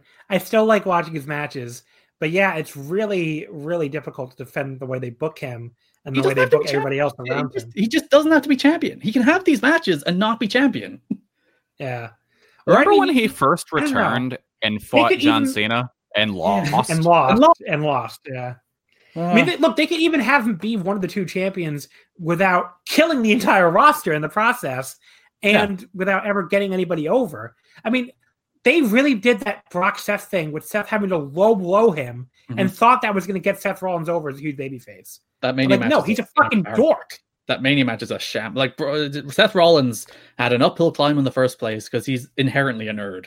But Seth Rollins is a great pro wrestler who can have great pro wrestling matches. But that Brock title win where he beat him in 3 minutes after kicking him in the balls. And like the worst part of that is for the next 3 months, they called him the Beast Slayer. Like he cheated. He kicked him in the balls. He had as fake a win as you could possibly get against Brock Lesnar. They're like, he's the conqueror. He defeated the Beast. It's like, no, he didn't. He cheated. Yeah. Why is it that Seth Rollins' personality is always determined by who he's recently beaten? Yeah, that's true. Like he just doesn't have a character. The other thing I was going to say too is like by the time they finally gave him the clean win at SummerSlam, nobody cared anymore. And it was just and then they totally killed him off anyway with the Fiend feud. But we'll get there. Anything else worth mentioning on Money in the Bank? Nothing really stands out here to me. AJ Rollins was my WWE match of the year. So that's right. That was on that show. Holy shit. Because that is the one time in the last 2 years I've looked at AJ Styles and it's like, it's AJ Styles. It's not the facsimile of AJ Styles we've seen in WWE for so long. You look at him in that Seth Rollins match, that's AJ Styles. People who are like, oh, AJ's been having good matches. Watch this AJ match, then watch the other AJ matches and tell me they're the same person, because they're not. He showed up here. It's my WWE match of the year, just out of sheer nostalgia for seeing my favorite wrestler be good again. Yeah, no, and I remember thinking this was probably going to suck because it was directly going up against the Game of Thrones finale. So I thought they had put in zero effort, but hell, they went out and killed it. Like this match is fucking fantastic, and I'd say by far Seth's the best match of the year for being the best wrestler in the world. He's like he had a great showing here. Seth has a couple, like the Brock match is fantastic, the SummerSlam match. The AJ match is fantastic. Like Seth has some really great matches this year, but he's just everything else. I almost feel bad for Seth as well too, because then he's immediately shunted into like Baron Corbin and Lacey Evans feuds, and he has the win against Brock, and then he's immediately shunted into a feud with the Fiend. So like even if Seth had a chance, like even if he finally conquered the Beast, he finally beat Brock Lesnar fair and square, like he's doomed. He's wrestling the goof in a clown mask in the red lights in a Hell in a Cell in the worst match in the history of WWE. The other thing I want to mention, I thought this was good, but like not both those matches. I would like more like 3.5 stars on, but still good matches, but not like blow away for me. I was just both the Brock and the AJ matches, I guess. So I'm never as high as Seth on some people, even his in ring. But I get the appeal. He does cool moves and stuff sometimes, I guess. So that brings us to Super Showdown, the first of the 2 Saudi Arabia shows. The only reason why I want to mention this is because we told the story already, Kelly, but watching the show in a bar in Osaka, it's the only way to watch a Blood Money show. Yep. With a salaryman openly laughing at the results. I mean, that's an image that I'll never forget. This man, like when Shane McMahon, Mr. Best in the World, pinned Roman Reigns in this match. This man, like he just let out this humongous laugh, and like I think even like hit the bar. Yeah, it was so funny. He was like so amused by this match result. I completely forgot Shane beat Roman Reigns. That's just a thing I completely forgot. That's just the best. They decided that the way to get Roman over was to like destroy him this year, and then like hopefully the fans will forget that they hated him for being pushed down their throats. And I have to say, if anything they did this year kind of worked, this might be it. There's a meta way WWE can get everybody over, and that's book them so shittily that the fans feel sorry for them and rally around them. That's the funny thing is, they get anybody over. They had the opening to make him the star. The dude beat cancer and came back. Well, yeah, and they did nothing. They did nothing with it. Yeah, so that's true, I guess. But the point is though, like the fans don't boom anymore, really, and they did a little bit Survivor Series, but not. I mean, they they simultaneously made Seth such a dork that like he's the one who gets the babyface giant booing, and Roman's like whatever. They peed in the same fountain that got struck by lightning at the same time, and it swapped how the crowd reacted to him. But we'll see what happens when they try to push Roman to the top again, I guess, because I assume that is coming eventually. But yes, this was part of it. Roman losing to Shane here. This show looked awful from what we watched, but it was sure fun watching it in a random bar in Osaka. So a wrestling themed bar. I do like how that bar was pretty full when we walked in, and by the time we left, it was just us and the salary man because that show kind of scared everyone else away. Yeah, everybody else was like, we got other stuff to do tonight. Goodbye. You mean a 25-minute Randy Orton Triple H match in the year 2019 is not what's going to attract people? No. I think we left during that match. Yeah, also, the other farce that was Bill Goldberg and The Undertaker on this match is hilarious because Goldberg gets concussed within like 2 minutes and the entire match just completely falls apart. People defend that as good, by the way. It was good until Goldberg concussed himself, and then the match just became an utter absolute shambles because they fell all over. He's concussed. I don't blame Goldberg, but I'm not going to call a match in which they try to do a tombstone reversal spot and just fall over a great match. I'm not going to blame Goldberg again. Concussed, not ideal, but terrible match. Up next is Stomping Grounds. This show. What a fucking show this was in Tacoma. First of all, what did they draw in Tacoma? Like 3,000 fans or something? Something like that, Wasn't it like a really, really tiny crowd? Like it was something really bad. Yeah. This show, I mean, first of all, the main event, I can't believe that something ended up topping this for worst match of the year for me, but like Seth Rollins and Baron Corbin for the Universal title with Lacey Evans as ref. Holy shit. This was fucking awful. Yeah. Let's talk about main eventer Lacey Evans for a second. What a time of year. Who would have thought that was ever a thing that happened?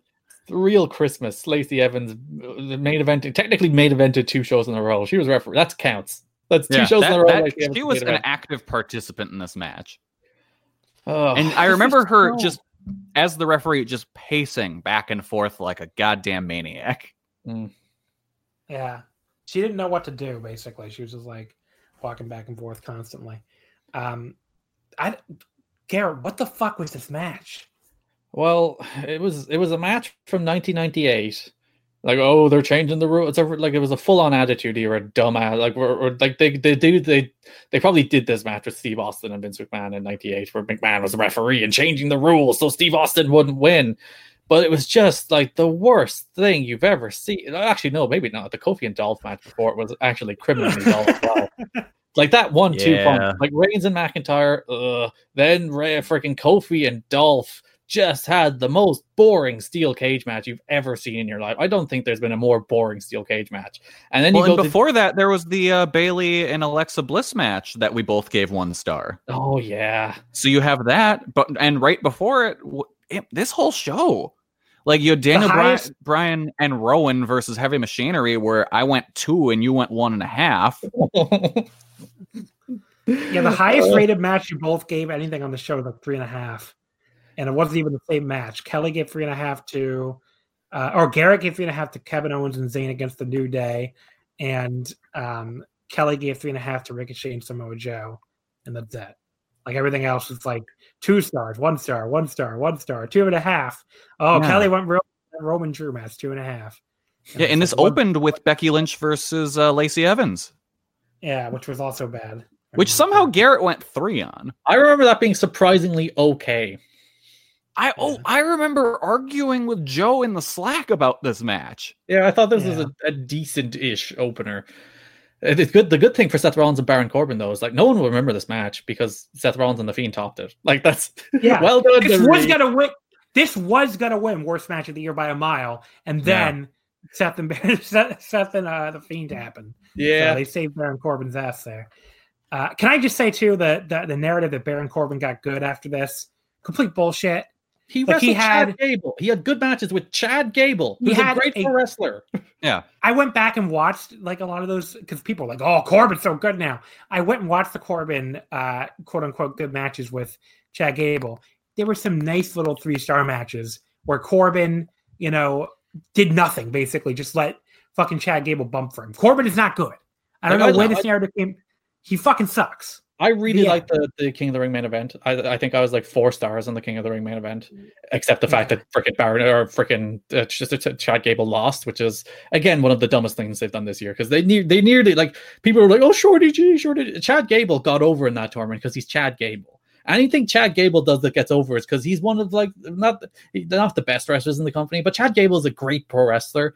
And he, like, put him in the ring, let him wrestle, he'll get over. That's what happened in the King of the Ring. They put him in the ring, they let him wrestle, he got over. Then Baron Corbin won. Then Baron Corbin won again. Then he got beaten up over and over again. Then he won a match, then got beaten up backstage, then become a goof named Shorty G that wears shorts and a tracksuit of some sort. It's the worst. Why did this happen? Why? No. Why did Shorty G happen? That's what we're going to talk about. John, why did Shorty G happen?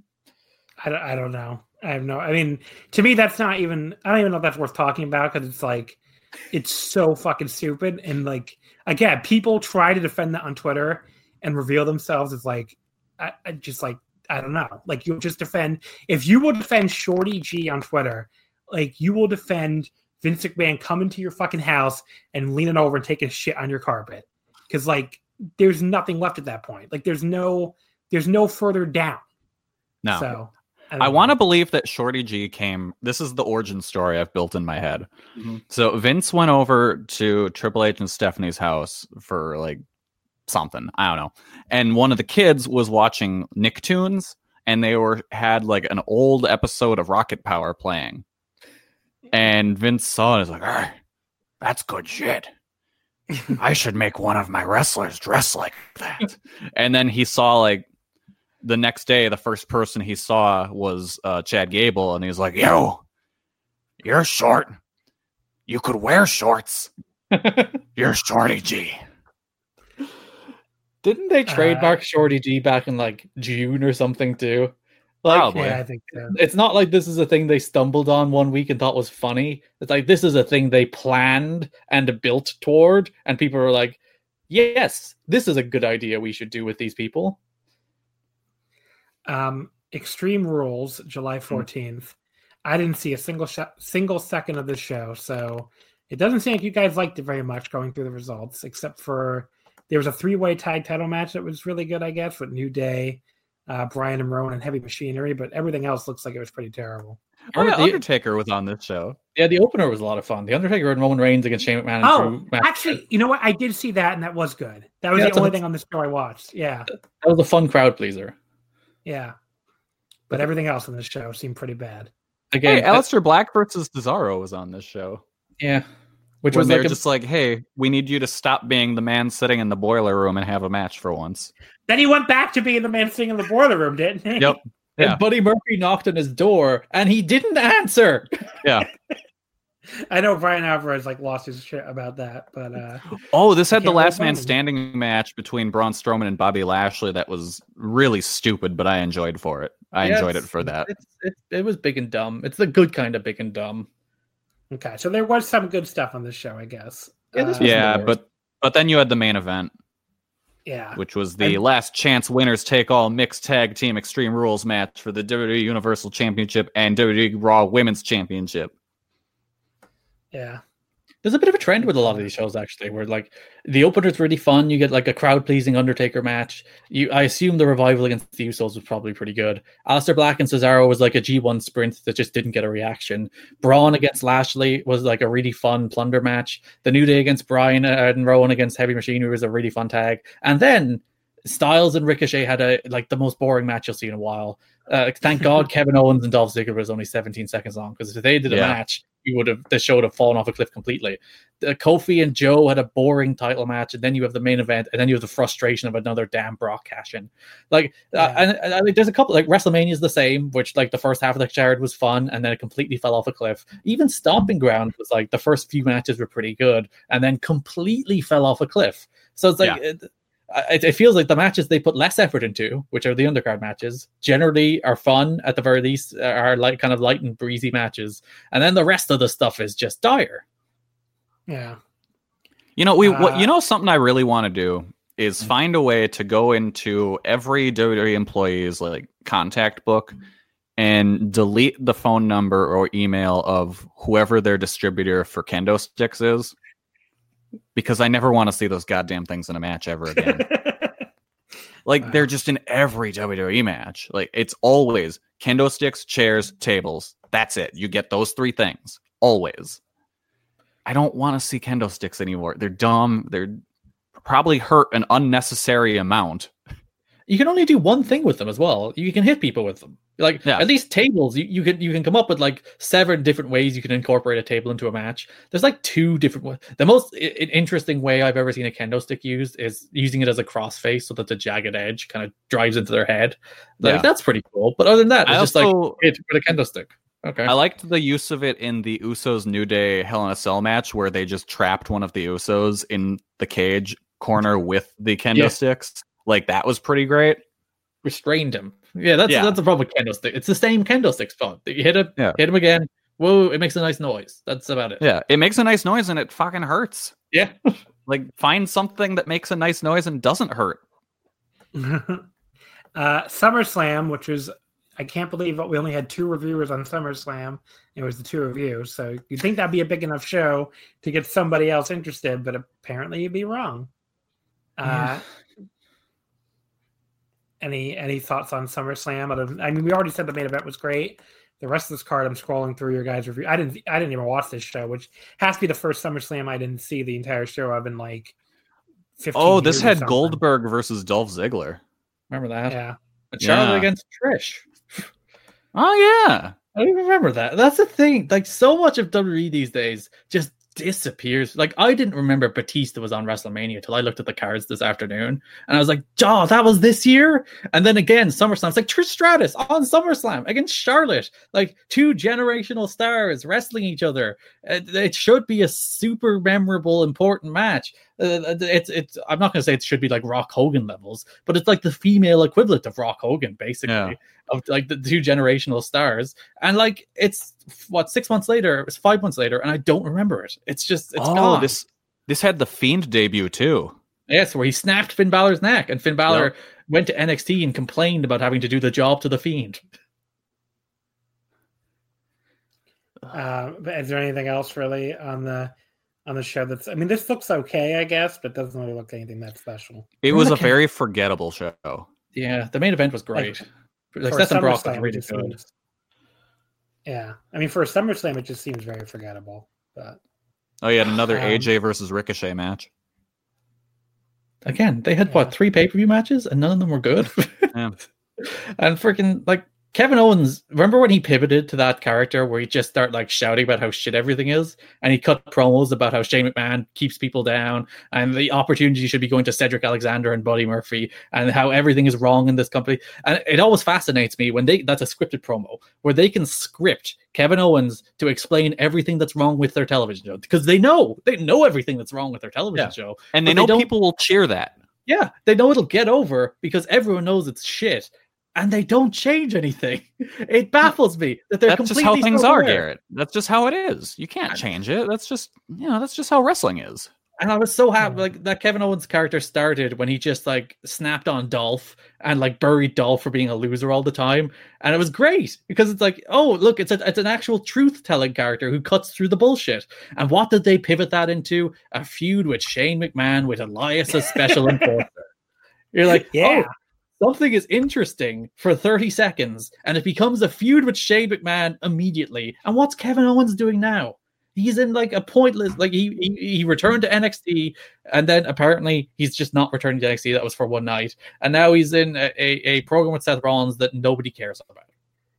Yeah, about Seth being Mr. Locker Room Leader. I'm like, they do this like really meta, like smart, like wink at the smart mark shit. But I'm like, everybody hates, like, anyone who's a quote unquote like newsletter reader and shit. They all hate your fucking show. So why are you like? It's even stupider than when Russo used to do it, because at least back then, like, people would, watch stuff. Like here, it's like, yeah, the wink at the smart mark people. They're watching AEW guys, or they're watching New Japan, or they're watching, whatever the fuck they're watching. They're not watching WWE at this point. Anyway, September 15th, Clash of Champions. I didn't see any of the show at all, so somebody tell me if this was any good or not. Hang Alright, on, I need to look at what the hell it was. I don't Yeah, remember. I'm not looking at the card, and I legitimately can't tell you a thing that happened on that show. All right, I'm going to guess think about it. Okay. Okay. Oh, this is Champ. Who the did AJ Seth Styles, Styles, the beginning of the Cedric Alexander push. push? Oh, push. Listen, there's people who don't understand the difference between being featured and being pushed. There's people whose like critical analysis of pro wrestling it comes down to they see Cedric Alexander on television more often than he used to be, and they're like, "Hey, he's being pushed. He's on TV." Those people are idiots. Those people, like, they don't have the even modest amount of critical thought to analyze. He was beaten as comprehensively as you could humanly be beaten on this show. He was beaten up after the match. He was beaten the next night on Raw. And you still had people like, he's being pushed. He's, what's Cedric Alexander doing now? He's losing every week on Raw. That's these people. I'm like, fool me once, shame on me thing. Like, how do these people get tricked by this every single time? Like these fake pushes for the likes of Shorty G, for the likes of Ali, for the likes of Cedric Alexander that don't go anywhere. Umberto Carrillo's getting one on Raw at the moment. I guarantee Umberto Carrillo will not have a meaningful match at WrestleMania. Guaranteed. I can say that right now because I know it will happen. And it's ridiculous. What else was on the show? Oh, this was in the midst of the Roman Reigns murder mystery. Remember this is also when Seth Rollins and Braun Strowman were tag champs. I will say this was the Roman Reigns murder mystery. Like one of the again, that was an example of them getting really funny bad, and it resulted in that that amazing like Andrew Rich. I think it was Andrew Rich who did it. Would put the Curb Your Enthusiasm theme to it.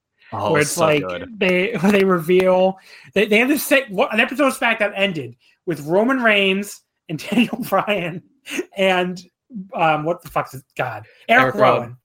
And they reveal the Eric Rowan look like fucking forklift driver or whatever, and everybody just stares at him.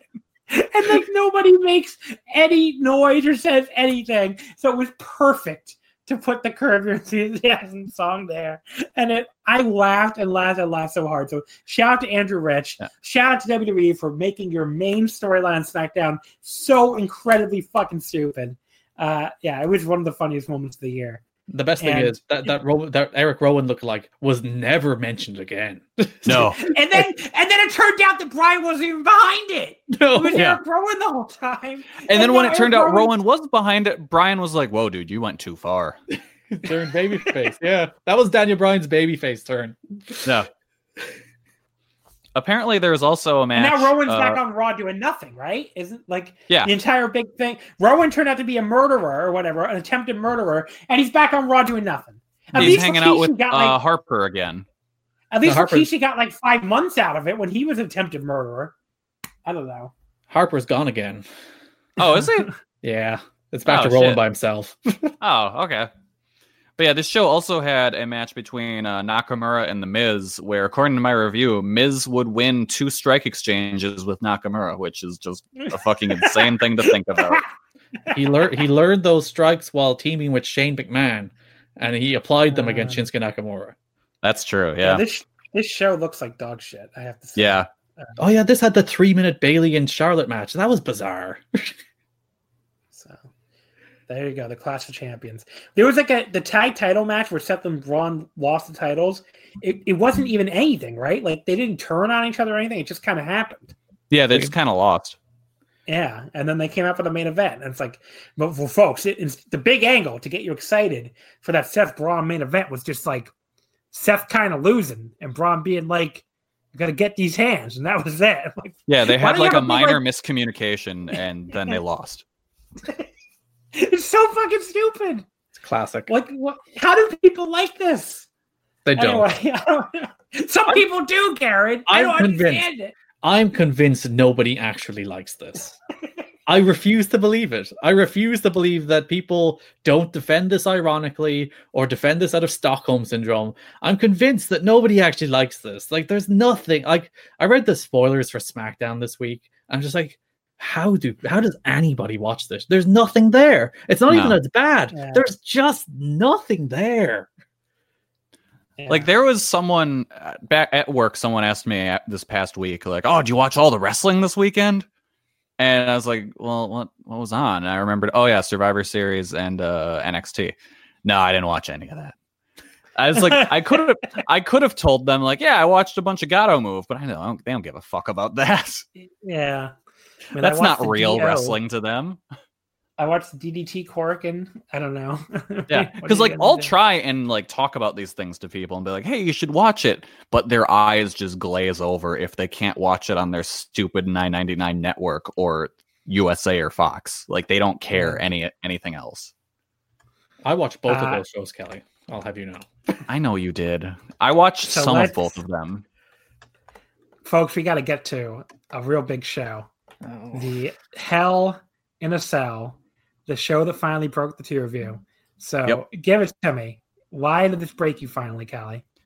It was just so fucking stupid on every level.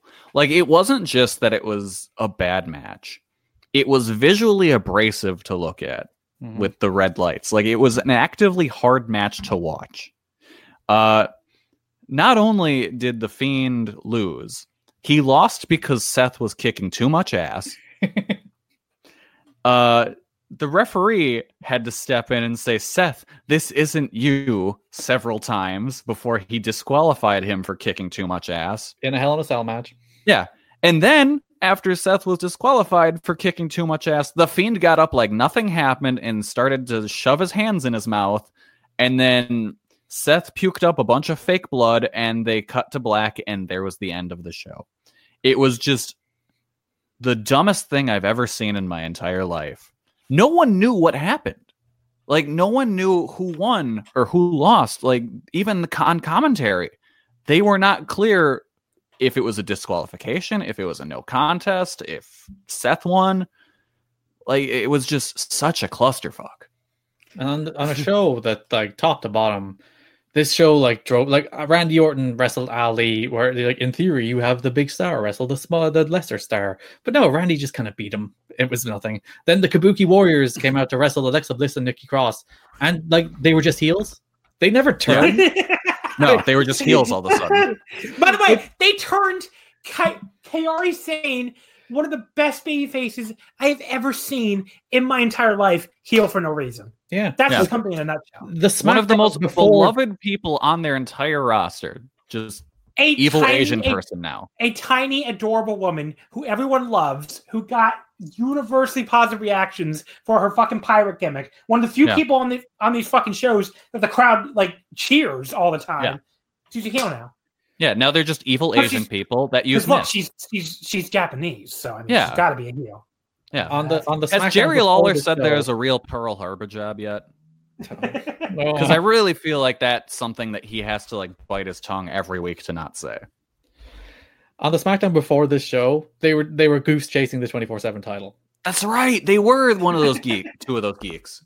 They were goose that were chasing the title. They became number one contenders, and then Asuka just spat mist in the face of one of the other two, and they won the titles. And then you have the Viking Raiders and Braun Strowman against the OC, which just goes to a DQ for absolutely no reason. You can't have one of the Viking Raiders and Braun Strowman pin Luke Gallows. You got to protect Luke Gallows. Got to protect Luke Gallows. The main event. I'm so glad you guys put all these tweets here, so I could relive, like, Rover tweeting the last image of the show, which is a dark screen with the logos and the closed captions just say "crowd boos." And then Sean Waltman on the fucking watch along with, I know you might not have me back for one of these, but how the hell do you get DQ'd at a Hell in a Cell? And this is the second year in a row. This is the second year in a row that's happened. Watching Sean Waltman freak out in their own programming. Oh my god, it was so great. You should go to that review, and the very last tweet is the crowd after the show. Watch that tweet. It's just them booing, chanting for refunds, chanting AEW. Like, they full on turn on what, like, it's legitimately one of the worst matches I've ever seen in my life. Was that the show where the dude was holding up the sign at Seth that said Seth is not cool, and then Seth just looking sad? I look, the match is very funny, so it is funny bad, but I had to say that doesn't mean you shouldn't vote for it as worst match of the year. Oh, it's the worst match. It's the worst match of the decade. It's not even the worst match of the year. I still really like Garrett's idea that when we look back in a few years at the downfall of WWE, this is the big turning point. I mean, look, they came in with a character that was over, even though it's like objectively pretty stupid. But like the remaining people that watch these shows like the Fiend, and if you watch him now in Survivor Series, they don't fucking give a shit about the Fiend anymore. I mean, they killed that off so fucking quick because they had him fail to win the title here, and then they put the belt on him in fucking Saudi Arabia anyway. So why not just have him win this fucking match? I said I wasn't gonna get angry and like screaming, but why are you so fucking stupid? Just have him win the match here. Now he's dancing on SmackDown talking about lizard people and the Illuminati. Stealing Daniel Bryan's hair. You killed off Seth Rollins forever with this feud. Like, Seth Rollins will never be a top babyface star for the rest of his career. Yeah. Like, that is it. Like, you had him fucking act like he's so goddamn scared by Spooky Clown Man that the crowd was like booing him out of the building here. When he hit those like curb stomp after curb stomp, the crowd is booing louder with every one. And it's like, even Roman Reigns did not usually get this kind of boos during his matches. I mean, it was just incredible. And then he like hit him. And the referee, I'm like cracking up now thinking about it. That referee, This isn't you, Seth. Why is the referee trying to act like Seth Rollins' conscience? What the fuck? What has any wrestling referee in the history of wrestling ever done that? Also, earlier in the match, the Fiend tries to kill Seth Rollins with a cartoon hammer. Oh God, I forgot about the hammer. And the referee is fine with the cartoon mallet, like the mallet the size of a freaking, I don't know, it's the size of the Fiend's head. He's fine with him trying to kill him with that. But Seth uses Triple H's sledgehammer. It's not you. It's not you, Seth. Well, look at your hands. Look at your hands. He expects better out of Seth. I realized I think I would have liked the big mallet if it had had cartoon sound effects when he hit stuff with it. Like, yeah, just go full stupid with it. Like it comes from the Firefly Funhouse universe or fucking whatever. But just make big dumb cartoon sound effects, and I think I would have enjoyed that part of it. But instead, he didn't even hit him with it. He just like kind of smushed him against the cage with it. Our respective ratings for this match, by the way, in the review. I give it -5 stars, even though I don't believe in minus stars. And Kelly's official rating of this match was, I hope Vince shits his pants and falls down a hole for this. Yeah. I'm looking through the other ratings, and wow, this show really like fell off a cliff. I hated the show. I hated the show so much. The tornado tag was pretty. The tornado tag wasn't bad. That was fun. The opener with Becky and Sasha was really good. The opener I gave 3 3/4, and it was very close to giving 4. Which would have, by the way, made it my 5th 4-star match in a year. I went 4 1/4. I really liked that match. But man, so if you want to watch this show, watch the first 2 matches, turn it off, and then maybe watch the main event just to see something like an amazing spectacle that you'll never see again, probably. So I don't know what else to say about this. It was a show that broke you. So that's why you're on the show here today. It's one of the worst matches in the history of wrestling. That's not even hyperbole. It's one of the worst. No, it's not. That's legitimately that bad. After that, because it just fails in every aspect of what it wanted to do. Yeah. And red light. That's the red lights. Ah! Yeah, we didn't even talk about that really. Yeah, you couldn't even watch the match. It's so bad. Yeah. And like the red light was especially bad with the show we're going to be talking about in a bit, Survivor Series. Because Daniel Bryan was just straight up blending into the canvas. Can I mention too, like, to me, WWE, and maybe this is they're almost like the Donald Trump of wrestling, where it's like they do so much awful shit that you can't really even critique any of it properly. Like, it feels like you're trying to play whack-a-mole, you know, with like where like everything is so bad that like we just talked all about this and forgot to mention the fucking red light. Because it's like everything they did was so awful, we didn't even think to mention the fact that it was literally unwatchable. Yeah. So like you cannot properly express how awful it is. Like that's how bad WWE is. There's just so much awful shit that you cannot properly express how awful it all is. So way to go, guys. Crown Jewel that people are just absolutely numb to. Like they're just numb. Like WWE is so bad for so long that people are just completely numb to it. And not only that, they've driven away, I think, the majority of people who cover it that are like decent. Like, no one wants to review Raw anymore because you'll lose your sanity. You'll just go crazy. Yeah. I mean, the shows are so bad that you cannot, I mean, it can't be properly broken down. And so many of them are, they do so much awful shit. I mean, like, imagine if they did some of these promos, like this work shoot bullshit. That used to drive people crazy in 2000. Like, people used to go nuts over that, over how fucking stupid it was. Now it's like Finn Balor comes out in NXT and just says, yeah, I jobbed or whatever. And nobody cares because it's like, we've heard these stupid promos so many fucking times, it doesn't mean anything to anybody anymore. No one is invested to the degree of getting mad about it anymore, except the three of us on this dumb podcast. But other than us idiots. I was actually going to say, for a while, we got way less angry than I thought we were going to get. Because you get beaten down. Everyone's been defeated. Everyone has just been defeated by their endless stream of bullshit. Yeah. I mean, look, you end up with shows where, like, the bar is so fucking low.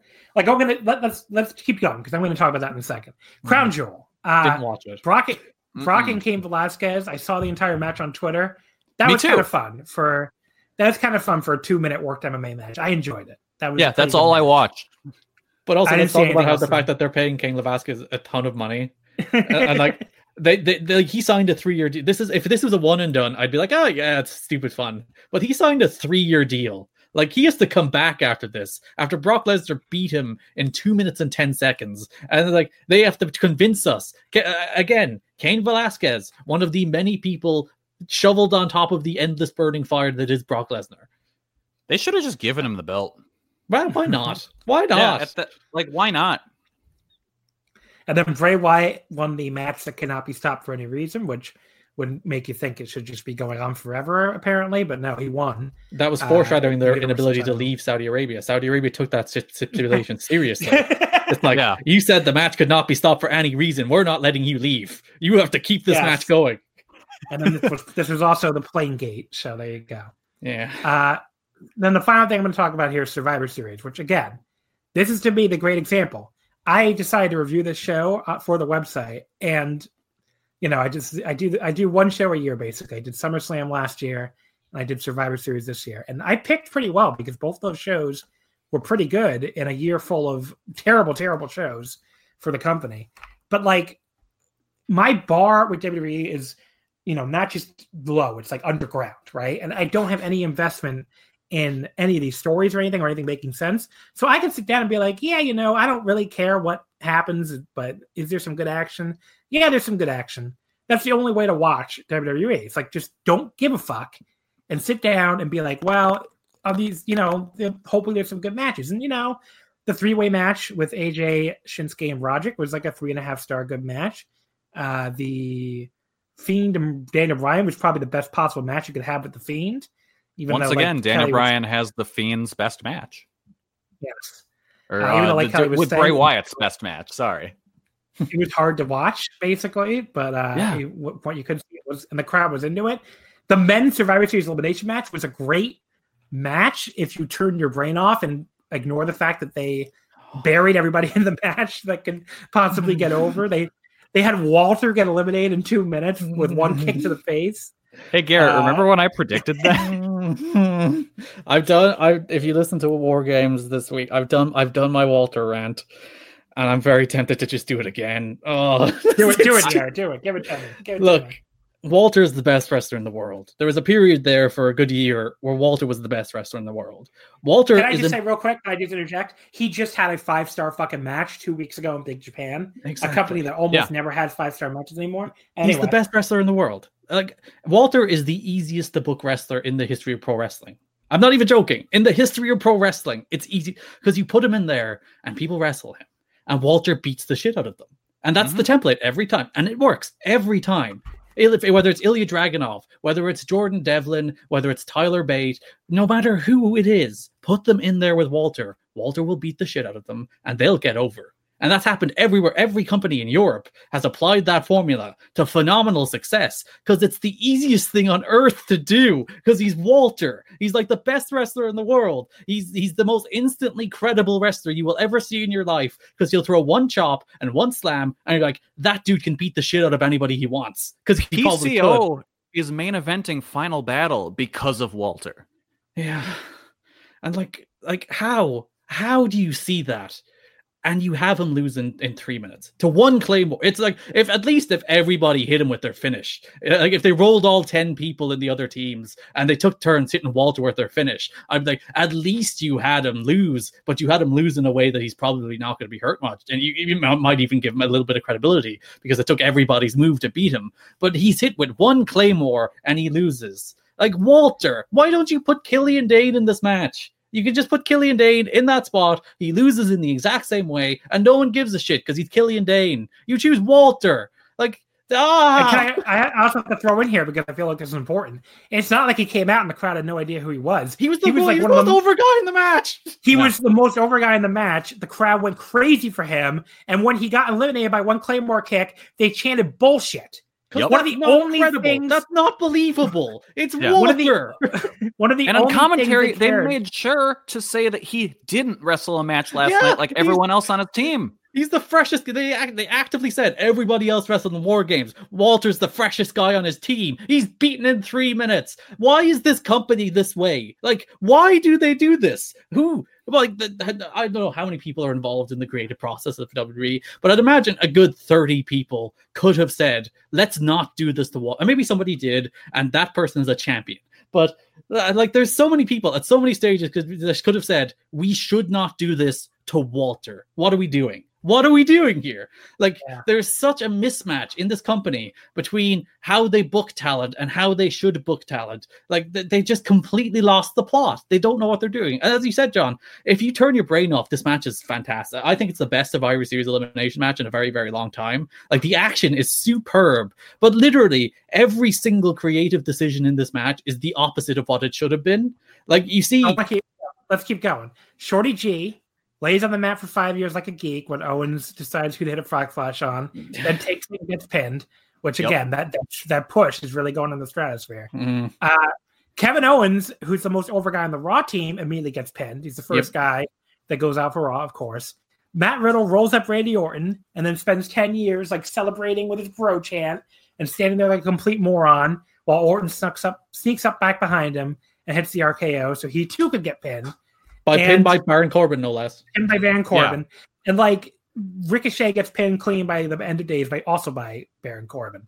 So this was like a Vince McMahon, like he was like fucking, I'd expect it to be like masturbating or something. Yeah. Like he was probably like just cackling backstage at all these fucking results. I'm like, okay, they really did it. They eliminated every single like internet favorite within like 5 minutes. But the match itself was still great. And he got his big moment at the end, and it built up a Roman versus Keith Lee singles match that we're probably never getting. But that like last sequence was incredible. Yeah, that was really cool.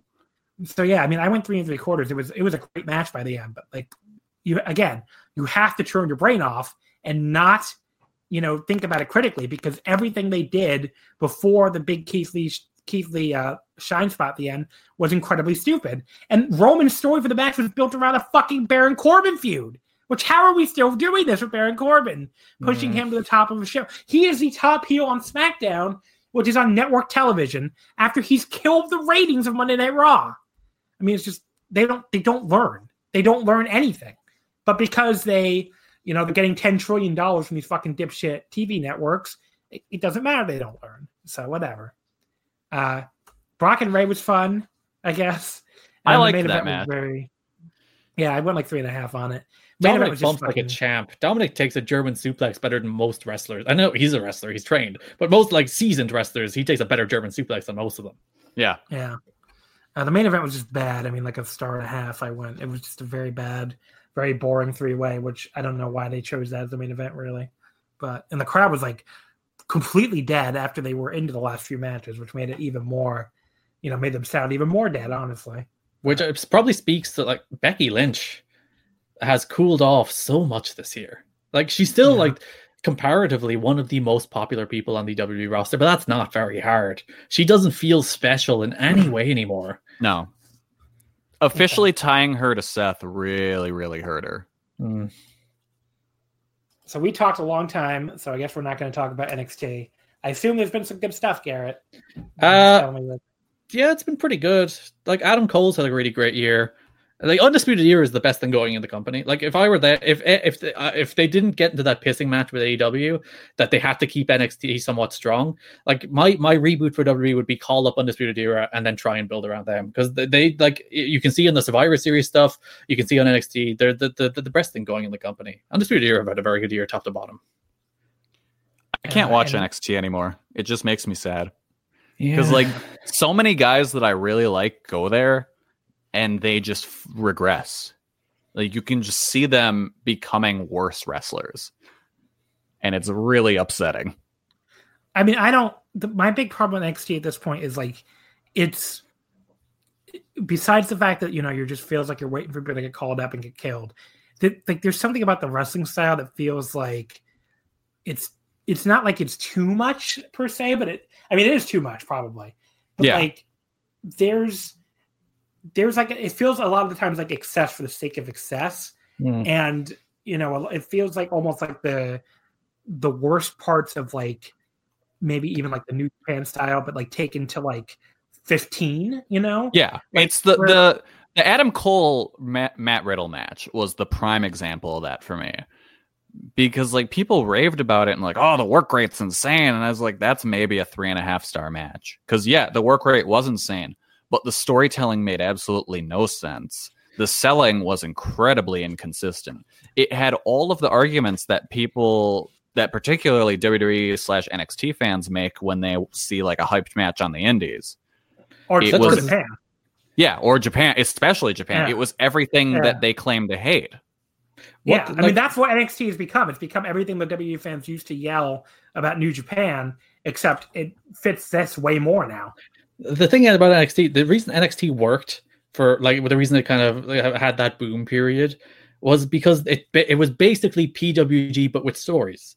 Like, it applied that very fast paced, high impact style, but then it applied storytelling to it and satisfying payoffs to it, and that worked a lot over and over again for a good like 2, 3, 4 years.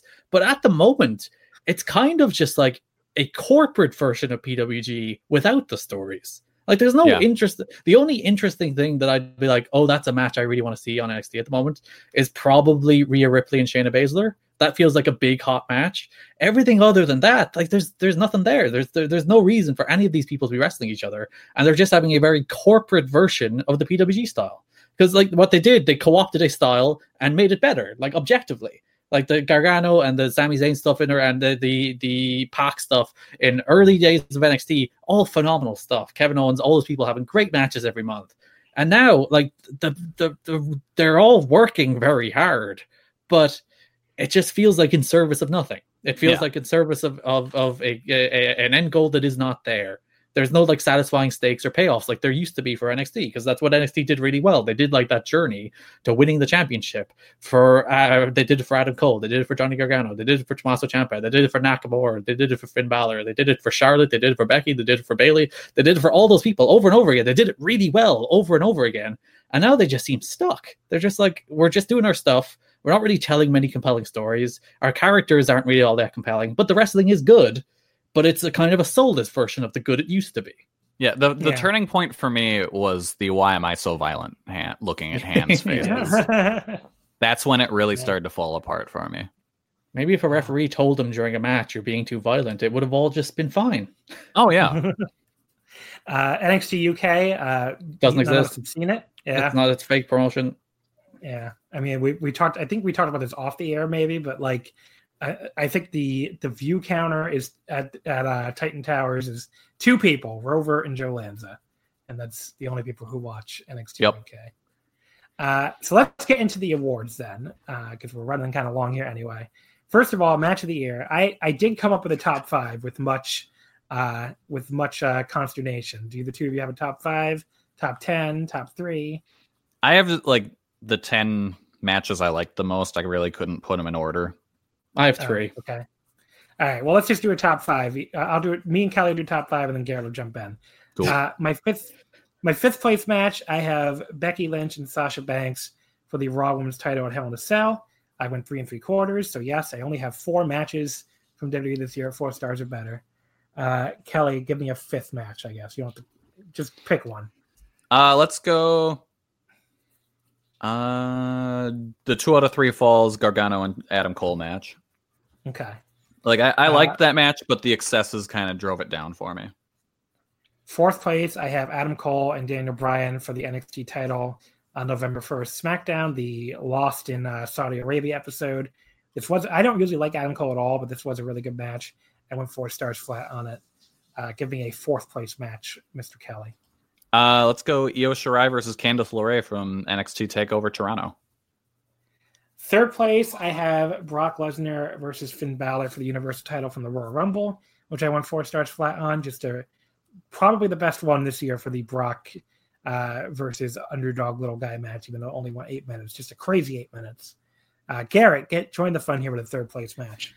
Well, if only Kelly didn't bury Adam Cole versus Matt Riddle a few minutes ago. It's my third best match of the year. But fine, Kelly, fine. If you think I'm wrong. I really don't like that match. I'm sorry. I know I'm kind of on an island with that one, but I really, really don't like that match.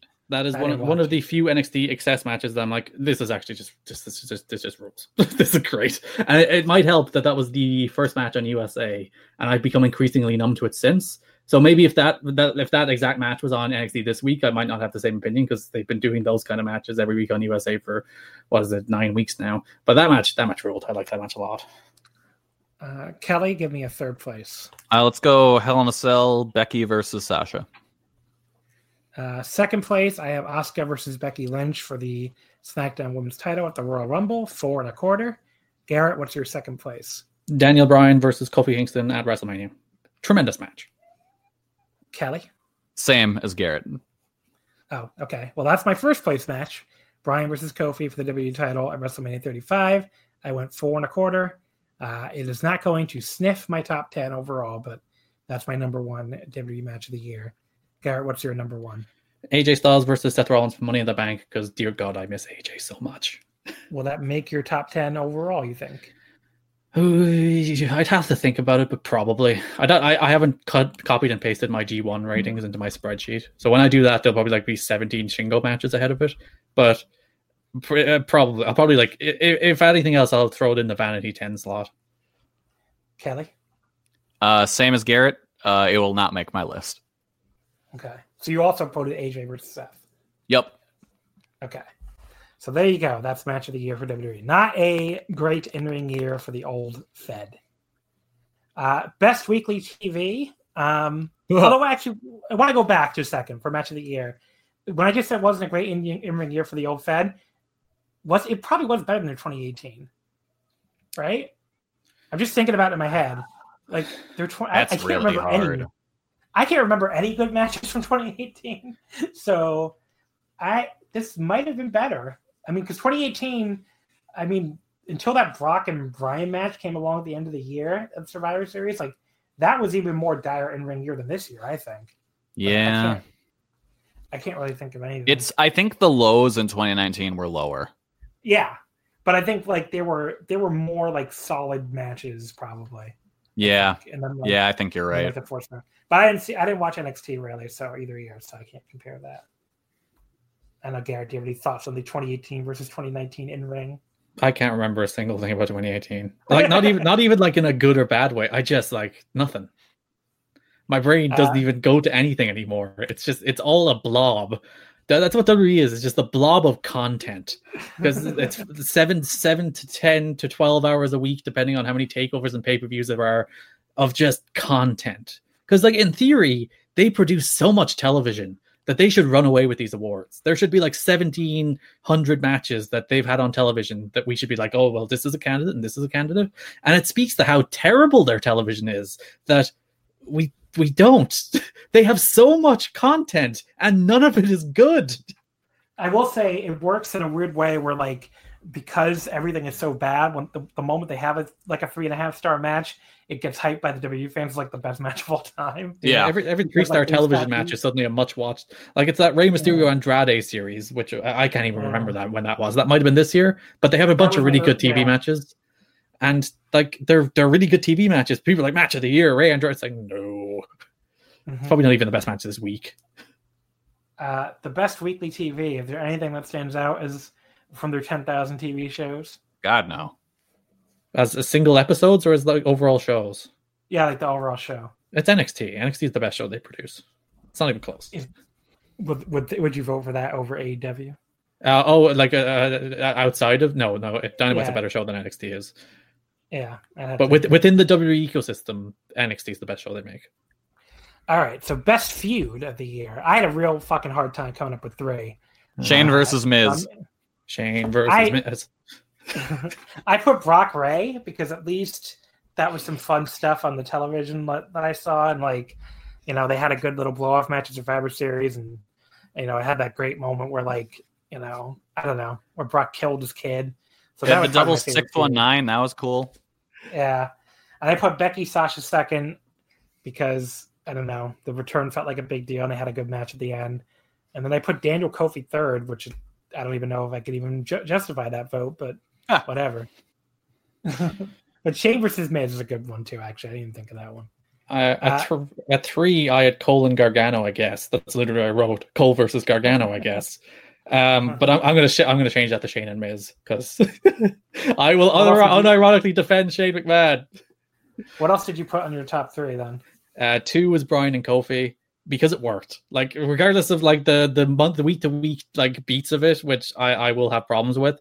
At the end of the day, like the major stuff worked, and he had the great moment of WrestleMania. It got there in the end. And then my number 1, the most important feud of the year, WWE versus Good Television. Yeah. So we lost that one. Best major show. I do have 3 picks here. So 3rd place, I put Survivor Series. It was, I went in not sure what to expect, and it was a pretty good show with some pretty good matches. So no complaints. Callie, do you have anything here for 3rd? 3rd, I'll go Mania because it was not entirely terrible. I have the Rumble. Garrett? Okay. I have WrestleMania 2nd. Again, it was half a good show at least, which counts for something with these WrestleManias now. Kelly? 2nd, I'll go the Rumble. Garrett?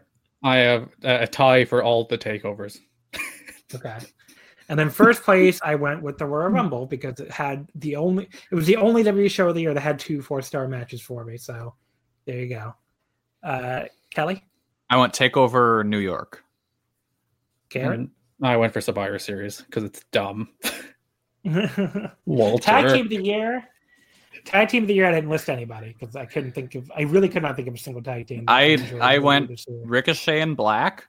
Yeah. Because they the were Vikings a tag team? Yeah, right. Good matches for like 3 months. All right, cool. I didn't imagine that. The Viking Experience, just because that's fun to say, and the Shield. Oh yeah, why not? I went Red Dragon number 1 because like Bobby Fish and Kyle O'Reilly are far and away the best team in that company. It's not even close. 2 was a toss up between the Street Profits and War Machine. Like during intermittent periods on NXT, both of them had like a few months good runs. So could be either of them. Though then the Viking Experience stuff on freaking the main roster has been terrible. And then I went 3, literally everybody else. Because like I'm sure the Usos and the Revival and the Bar and the New Day and all of those teams, they probably had like good 3-star matches across the year. Daniel Bryan and Eric Rowan had some good pay-per-view matches, but like the tag division has been such a barren wasteland this year. Like we didn't even mention it basically. For this we've been talking for like 7 hours at this stage. We're talking for the length of a WWE pay-per-view, and we didn't mention the tag division once. No, it barely exists. And there's like 3 sets of tag titles? Or no, 4 because NXT UK. So 5 if you include the women's tag titles. Wow. Which I guess we did mention, so that going for them. Most important tag title, women's tag titles, because we actually remembered it. Yeah. Most outstanding wrestler. I went Brock in 3rd. He had some matches I liked, which is more than half this roster can say. Who put anything else in 3rd? Kelly, what'd you put in 3rd? I went Bryan because he dragged a decent match out of The Fiend. Garrett? I forgot to put a third, and I made no distinction between wrestler and most outstanding because realistically, is there a distinction in WWE between those this year? Oh, I did two different lists, but who cares? Ooh, I'm interested to see why you have two. I was like, I'm gonna leave a third blank and see does anybody like tickle my fancy while we talk through the years. And like, no one did. Shane McMahon. I'm putting Shane third. There you go. Okay. Rest of the year, because to me it's like, I guess how over they were counted to, but you'll see. I had a real hard time picking third place for rest of the year. But anyway, we'll get to that. Most outstanding, I put Asuka second. I thought she had but she was an awesome match with Becky. All the tag title stuff I saw with her was good. It was a very weak year, so why not? Asuka second. Kelly? Adam Cole. Garrett? Also Adam Cole, who I think has done very good work this year. And I have Daniel Bryan first because he's in my match of the year. He's the only guy to appear twice on my match. Oh, no. Well, yeah, the only guy to appear twice on my match of the year list. And, pretty much everything I saw him in, no matter how stupid, was still a baseline level of good, except that Rumble match with AJ. So, and I'm now realizing he had a much better match with The Fiend than he had with AJ Styles, which is kind of funny. Kelly, number one for most outstanding? Io Shirai, one of the best in the world, completely wasted in that company. Garrett? Also Daniel Bryan, who has a sneaky good year, I think. Yeah. I mean, it makes you wonder what he could have done outside the company, but But hey, he gets to spend so much time with his family now. Yeah. Wrestler of the year. So I did this as they had to be pushed to a certain level too, and they had to be MVP quality, and also they had to have people talking. So I went with third place. I went Sasha Banks, and this is this might sound crazy, but I couldn't come up with a third place, and I realized who did WWE fans talk about more than almost anybody else for half the year when she wasn't even there? Sasha Banks. Her return felt like a big deal. The Hell in a Cell match was great, and then she settled into doing nothing. But I went with Sasha here because not being in the company, she was more over than pretty much the entire roster. So, did you do a separate list too, Kelly, or no? I did. Number 3, I went Brock because he's kind of a placeholder for Buzzman. And I put Brock in second because he basically is still the biggest star in the company. Who'd you put second? 2, I went Adam Cole for the insane schedule he had been working and how hard he got over with everyone. Yeah. And I put Becky Lynch first because it was kind of her year when you look at Mania and, she may have been Mania and Survivor Series, even though both matches were 3-ways and both were not very good. But hey, they tried. And she did have some good matches, with Asuka and with Sasha. She appeared twice on my match of the year list, and she seemed like a big star, but man, they did kill her to a degree. But yeah, I mean, she's not going to sniff my overall rest of the year list, but I think she is a deserving winner for WWE's 2019. Yeah, I went with Becky too. I can't see voting any other way for wrestler of the year in WWE.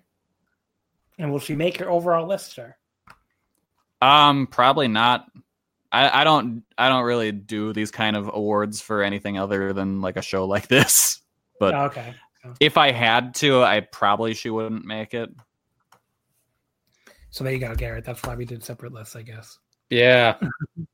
If I were to make a separate list, people would only come down. Seth Rollins would finish higher on my wrestler of the year list than most outstanding, but I can't read. It's the same thing in this company. It's everyone's on the same level. No one's actually drawing anything meaningful. No one's really Becky is the most over person in the company with a little asterisk next to it. With the everybody else is just not over. That's the reason she's the most over person in the company. But yeah. All right, let's get into the mailbag so we can wrap this show up finally. At Emperor's Consort, just a good transition here. Seth, what in the hell happened? Brock. He was revealed as a geek. Brock happened. That's what I'll say. Brock happened. At Mikey8422, how much better would 2019 WWE be if you put Yoshihashi in the Seth Rollins spot? I mean, it couldn't really be any worse. So look, at least Yoshi would have been a much better underdog babyface against Brock Lesnar. Yeah, but I don't think he would have been able to have as good of a match with AJ Styles. But so that brings him. Seth Rollins is a much better wrestler. He's a much better wrestler than Yoshihashi. Yeah. Even doing it. If you picked if you picked Taiji Ishimori, I'd be like, How much better a year would it be if you put Taiji Ishimori in the front? I really hate Yoshihashi. Yeah. So look, he had a good match the other day in the tag league. 4 stars. Look, tag league is like NXT UK. It's not real. Okay. At Rich Lotta 32.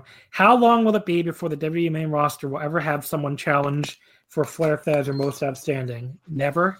At this rate, never.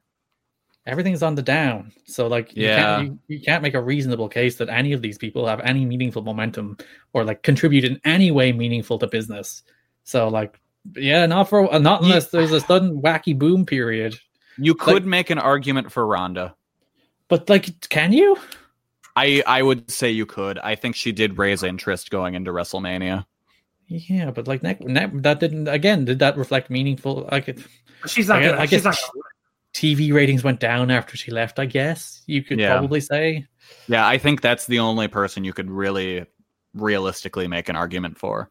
I think maybe have someone challenge for the world, like actually have a shot in hell winning. She's not winning. No. And like maybe if NXT suddenly takes off, Adam Cole might have a case, but not at the moment. And also for Most Outstanding, you would just need a totally different way of presenting and like doing matches. I don't know. Like there's nobody can ever come up with, like no one can ever touch like having a G1 resume, you know? Like there's no WWE G1. People really tried pathetically to try to make the King of the Ring the WWE G1, and that was never going to happen. The closest you got to that was the John Cena US title open challenge run. Yeah. And like, I don't know. It's not. I mean, it's just not. They don't have enough good matches anymore to do. No. No one has enough good matches to realistically qualify, realistically challenge. And I mean, Japanese wrestling will always have these tournaments that give you an advantage, and they just have more like big matches to go out there and do stuff. But I don't know. It's just like it's really, really tough. So, I'm looking up the cage match statistics at the moment.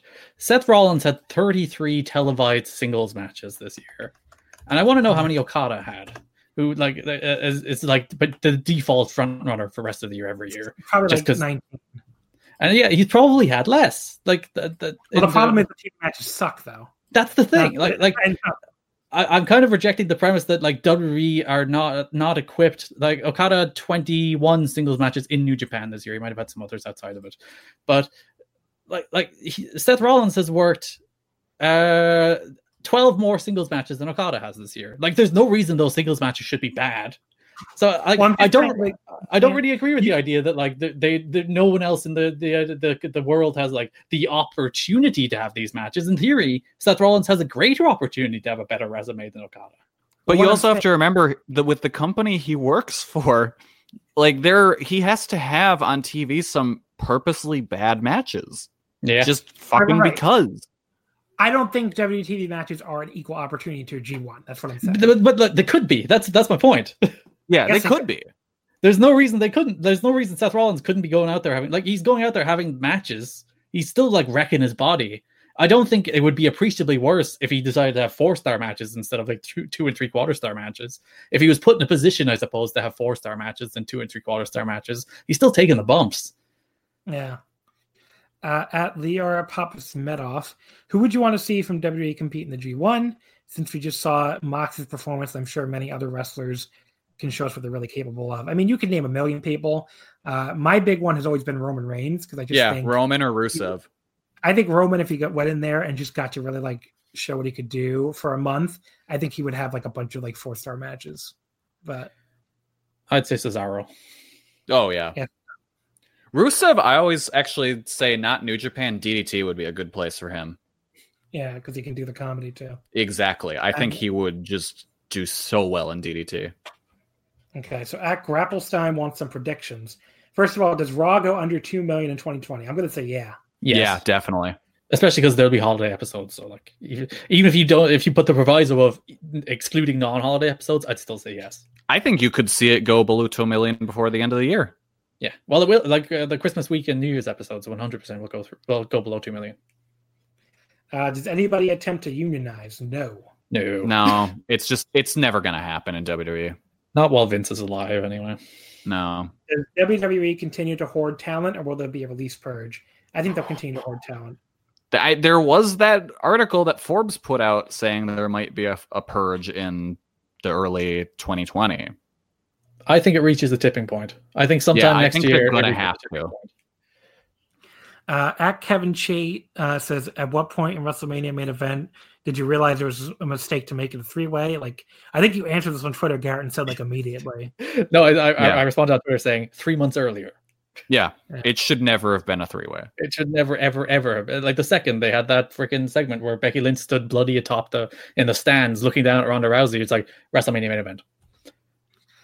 Sean Cedar, this question probably has a ton of different answers, but what was the biggest missed opportunity for WWE this year? Oh, fuck. Oh. I don't even know how to answer this. Because, like, I don't even think there's... I'd say Becky Lynch. I think Becky Lynch is the biggest, like, she went from being a potentially transformative star to being a WWE star, which there's a big difference between those two things. But like, there's not even like that many missed opportunities this year. It's not like they had things they could have done and they chose like bad options. Gable's definitely one. But like Gable's been booked into the ground since he got called up. Yeah. It's not like there was a moment where it's like, if only they had done this at this moment, that it would have been different. Because I don't think they hadn't put those shorts on him. Joe Gagney says, who on the current WWE roster do you think has the best chance of going into the Hall of Fame? Is there anyone? I think people will look back in that first Mania three-way main event for women is going to mean a lot to people. I think Becky has your best shot. Or I think Charlotte's probably. Charlotte, yeah. Is Randy in yet? No. Maybe Randy. He shouldn't be, but I think like Dave. I think Dave likes Randy, and I think Randy might brute force his way in eventually. Yeah. So Jack Beckman says, "Can you talk about how much Seth Rollins has ruined Becky Lynch in every aspect?" Because of him, she was in that stupid fucking feud with Baron Corbin and Lacey Evans. That totally cooled her off. Yeah, she hasn't quite been the same since, has she? No. Yeah. So that's a good answer, I guess. Okay, so finally, we got some Discord questions. Not that many, though, thankfully. First of all, from the JCast Discord, only one question. Is VOW paying for Garrett and Kelly to get therapy for the emotional distress they were put through while reviewing WWE pay-per-views? That's from Booze Leprechaun. I never thought about it, but they probably should. They should send us to Dr. Stevie Richards. Dr. Stevie Richards, it's true. Dr. Stevie should help us. Yep. He'll help. So let me see what else. Now from the Voice of Wrestling Discord, I think we got a few more here. Dakota Ibushi. First of all, why can't WWE book baby faces? Vince doesn't know what's likable. Yeah, Vince has no idea what a likable human being is like. Watch any time they've booked a romantic couple in any way. He just doesn't know how that works either. Mm-hmm. And then two, who should they get behind to try and actually be successful at it? I don't think it's even possible. I'd say Undisputed Era. I think call up Undisputed Era and try and make them like the hottest thing on the show for a few months. I think he needs to have baby faces. Is that going to work? Personally, I think if you look at the Survivor Series, you will see that Daniel Bryan is still there. Yeah. People still really like Daniel Bryan. You could easily put the belt on Bryan and have him do like a 8-month reign where he has really great pay-per-view. Like there's enough people on that roster that you can pair up with Daniel Bryan that he will have great pay-per-view matches. He's the most popular guy in the company and he'll do real well. So if I were them, I would actually call the audible at freaking Survivor Series and just said, Fiend, you're done. But people like Bryan, that was a Chicago crowd as well. And the only person they were really into, like on an organic level, without having to do Canadian destroyers on aprons, the only person they were really into was Daniel Bryan. So, like, in case of emergency, break the Daniel Bryan glass. And actually, they were really into Walter, too. Yeah, either one of those two. Walter. It's Walter. How do you not understand Walter? It's so stupid. I think it might be worth them giving another Roman go. I think you can. I agree at this point. I would try it. I mean, yeah. I think we're gonna anyway, but like, I don't know. Maybe it's been long enough. Maybe you could try it. But then the problem is you have to do Roman Reigns versus The Fiend. That's legit. That's going to be the Mania match, isn't it? Probably. Yeah. I don't want to see that match. I don't think anyone does, really. Carl gives us a real question here. Fuck, marry, kill Vince, Stephanie, and Hunter. Are we I'm talking gonna 2019 incarnations of these people, or can we go back in time? I think he means now. So I'm gonna say fuck Stephanie, marry Hunter, kill Vince. Yeah, I think that's the way you got to go, because at least with Hunter, you could like hang out and watch PWG with him. Yeah, he likes him. He seems to like a lot of matches that I would also probably like, at least. Yeah. So you can watch the Dragon's Gate with him. You can show him Walter matches and like, this is how it works. And I mean, I'm sorry, Vince, but I ain't doing anything with you. So. Oh, I ain't sorry. Vince deserves it. Goodbye. Yeah, Vince is getting killed. Yeah. Go shit your pants and fall in a hole. Ice Age Coming basically says, is there anyone in this particular climate that would benefit from signing with WWE from Japan other than financially? I can't think of anybody. I thought about this for a while. Like, who would do better in WWE than they're doing right now in Japan? I have no idea. I mean, there's really nobody I can think of. Yoshitatsu. Bad Luck Fale. No, Bad Luck Fale would get buried, I think. I'm trying to think of someone who's like underpushed but tall. That's the person that would go. Maybe Sonata. I don't know. I don't think Sonata would do better there. Are you kidding? Really? I think Sonata's like he's super over in Japan. He's the perfect kind of lazy that would get over in that company. Yeah. Do you think Vince would? Sonata's super over already. He would not be more over in WWE. Like, you need somebody who's like not over in Japan. Do you think Vince would like Joe Doring? Sorry, you both talked at once. You go first, Garrett. I think you need someone that's like over but not pushed. So that's why like Sonata's kind of hit his glass ceiling there, and I don't think there's an IWGP title reign in there for at least a couple of years. No. So maybe he's not going to win the title either. I mean, I don't know. He'll be NXT ace. It's fine. Yeah. Do you think Vince would like Joe Doring? I think he would. No, I don't think so. I don't see. No. I think Sonata's going to win the Intercontinental title soon, and I think that's the IWGP Intercontinental title is a higher level than anything he'd ever hit in WWE. So, there's an NXT ace. No, I remember Kushida. Remember him? Yeah. Oh yeah, I forgot about him. It's a shame he retired. Yeah. So Brett has two questions. First of all, where do you expect to get the inevitable Bray Wyatt versus The Fiend match? Where he wrestles himself. Oh, that would. No. Oh hell yeah, let's do it. Oh no, that would be incredible. And The Fiend then would be Bo Dallas. That's no. And then two, why is Vince McMahon a piece of shit? I don't know. Because you got a whole day. Hold on. He hasn't emotionally evolved since 1985. Yeah. And then Mark says, is The Fiend being successful and now supposedly being the top merch mover, a product WWE in the past handful of years being so bland and generic, or is the gimmick actually interesting and worth paying to see? / would work in past eras of WWE. Probably the former, buddy. I think this is WWE bait. Like The Fiend is a WWE gimmick up and down, you know? Yeah. It's like it's the Undertaker. They're trying to do the Undertaker again. So it's not like it's this novel idea. And he's marketable. Like he has the masks, he has the shitty ass $6,000 title belt. But I think back in the day, he easily could have gone the way of like Papa Shango. Like Papa Shango, the fucking Boogeyman, Mordecai. They have tried plenty of these stupid spooky gimmicks and had them not work. I think there's a very good chance that this is in a better era of WWE. This is Papa Shango all over again, and just fucking. I think that's where it ends as well. We're in the phase of the Boogeyman where he has WrestleMania matches with Booker T. You know? Yeah, I think that's where we are right now. This one worked out a little better because of the Firefly Funhouse sketches leading up to it, and it has that weird, ironic Adult Swim type humor to it that people kind of like.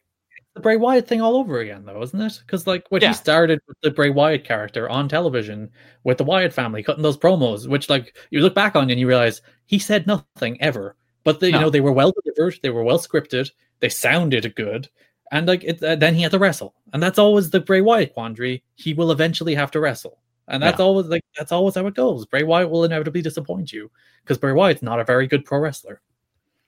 Don Waka says he basically wants to know our top 3 pushes this year, and he said like good vignettes, consistency in character portrayal, match wins and losses when appropriate, etc. When he explained that, I really can't come up with one. I mean, what would that be? What would the answer be? All right, guys, I got it. I got it. Cedric Alexander, Shorty G, and I'm just predicting Humberto Carrillo is going to be up there too. There you go. I'm going to say, I mean, maybe Adam Cole, I guess. I don't know. Yeah, no, realistically, Adam Cole. Yeah. I mean, I don't know our top 3. Good. Best of luck. Yeah. Prince says, have you noticed any deliberate changes to the product when compared to the year before? No, it's bad. It's worse. Like, but I don't know if that's deliberate. Yeah, I don't think they mean it to be worse. Remember, deliberately, there's more cucking. There is certainly like 150% more cooking on this show. Yeah. YOLO says, have I told you guys what my theory on the whole cucking angle is going to be? What? So it's going to turn out that Maria's baby is black. I'm sorry, you had to specify which cucking angle because there's multiple. I thought it's all of them. It's a combined cucking angle. Okay. So Maria's baby is black, like Bobby Lashley, because somehow Bobby Lashley, when he was doing his business, he got stuff inside Lana, and then Lana got stuff from Bobby Lashley onto Rusev, and then Rusev got that stuff on to Maria. Thereby, Maria has Bobby Lashley's baby, and we have one unified cucking angle. Okay.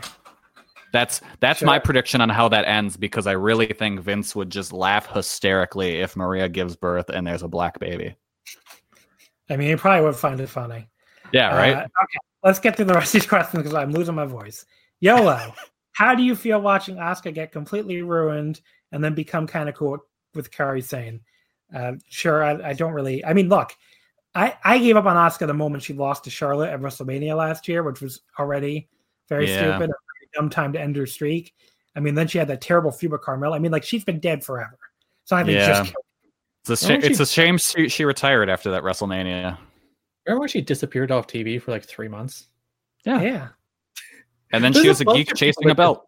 There's a bunch of people that just randomly disappeared off TV. Like Buddy Murphy disappeared off TV for 3 months. Nakamura disappeared off TV for 3 months. Kevin or Sami Zayn disappeared off TV for ages. All these people just suddenly disappeared. And now he's a manager. So, yeah. Zimpari. Extremely hard question. What was the positive aspects of WWE in 2019? Challenge mode, no NXT, or UK or 205.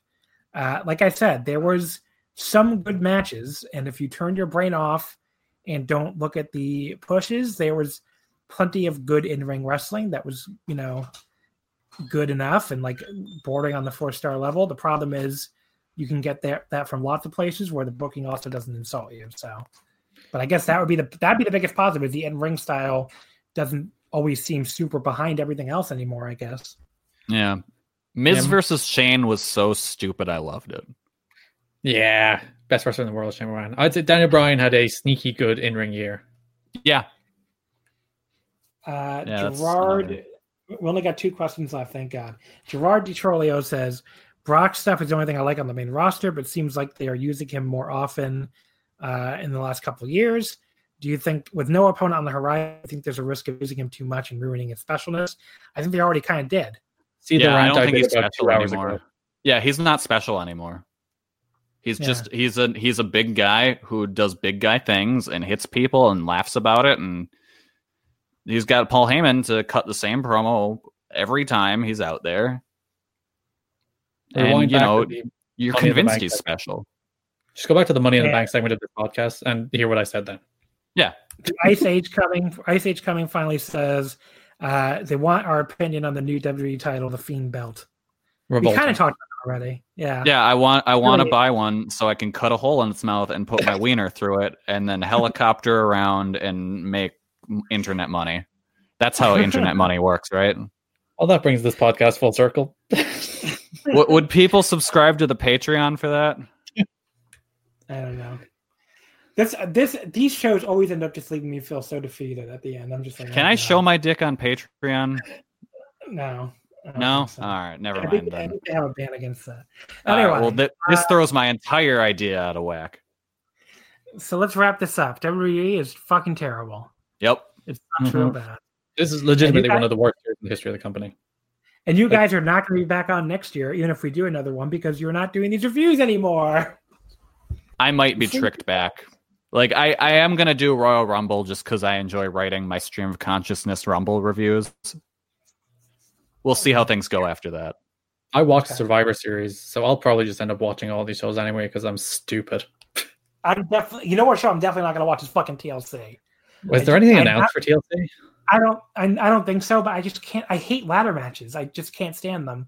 So who needs a show full of fucking stupid plunder matches? Not me. Yeah. So they can have fun with that. I'm All sure right, they'll folks. hit each other with kendo sticks. They probably will. W let's audience wrap will be delighted. Tables. There's tables everywhere. It's their favorite show of the year. Oh, that's true. Oh, do you think we'll get a Table. stairs match? Oh, I want a stairs match.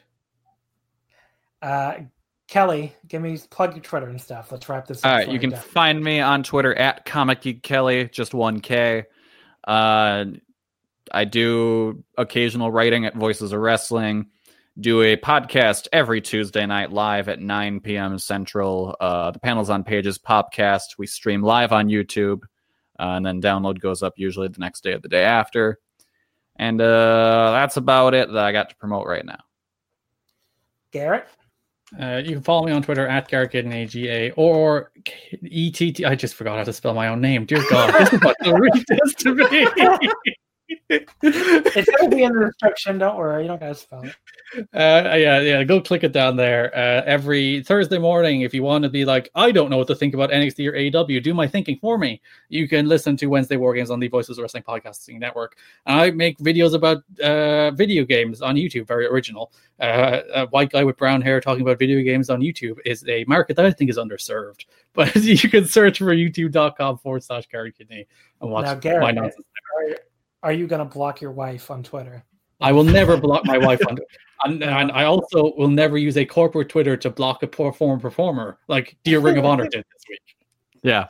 I will say Garrett's YouTube channel is great, especially it was like he was on the Japan trip with us because during that was E3. So pretty much every morning, either Paul or I would wake up and be like, well, what happened at E3? We just go on YouTube. There's Garrett's video to tell us what happened. Oh, I'm there in spirit because I pulled Yeah. out because I didn't have the money at the time. And then that's it, folks. Next week, we're going to talk about something I do like a lot more than WWE. Joshi. I mean, that could have been anything, but really, it's Joshi.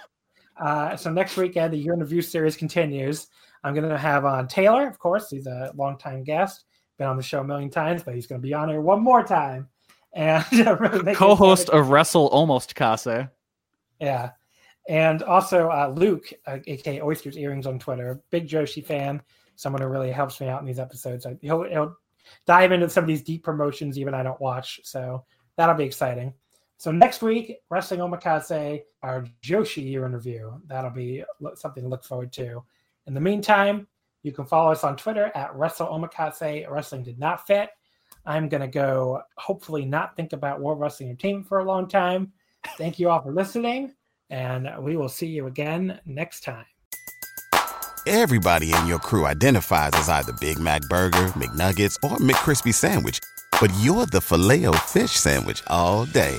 That crispy fish, that savory tartar sauce, that melty cheese, that pillowy bun. Yeah, you get it. Every time. And if you love the Filet-O-Fish, right now you can catch two of the classics you love for just $6. Limited time only. Price and participation may vary. Cannot be combined with any other offer. Single item at regular price. Ba-da-ba-ba-ba.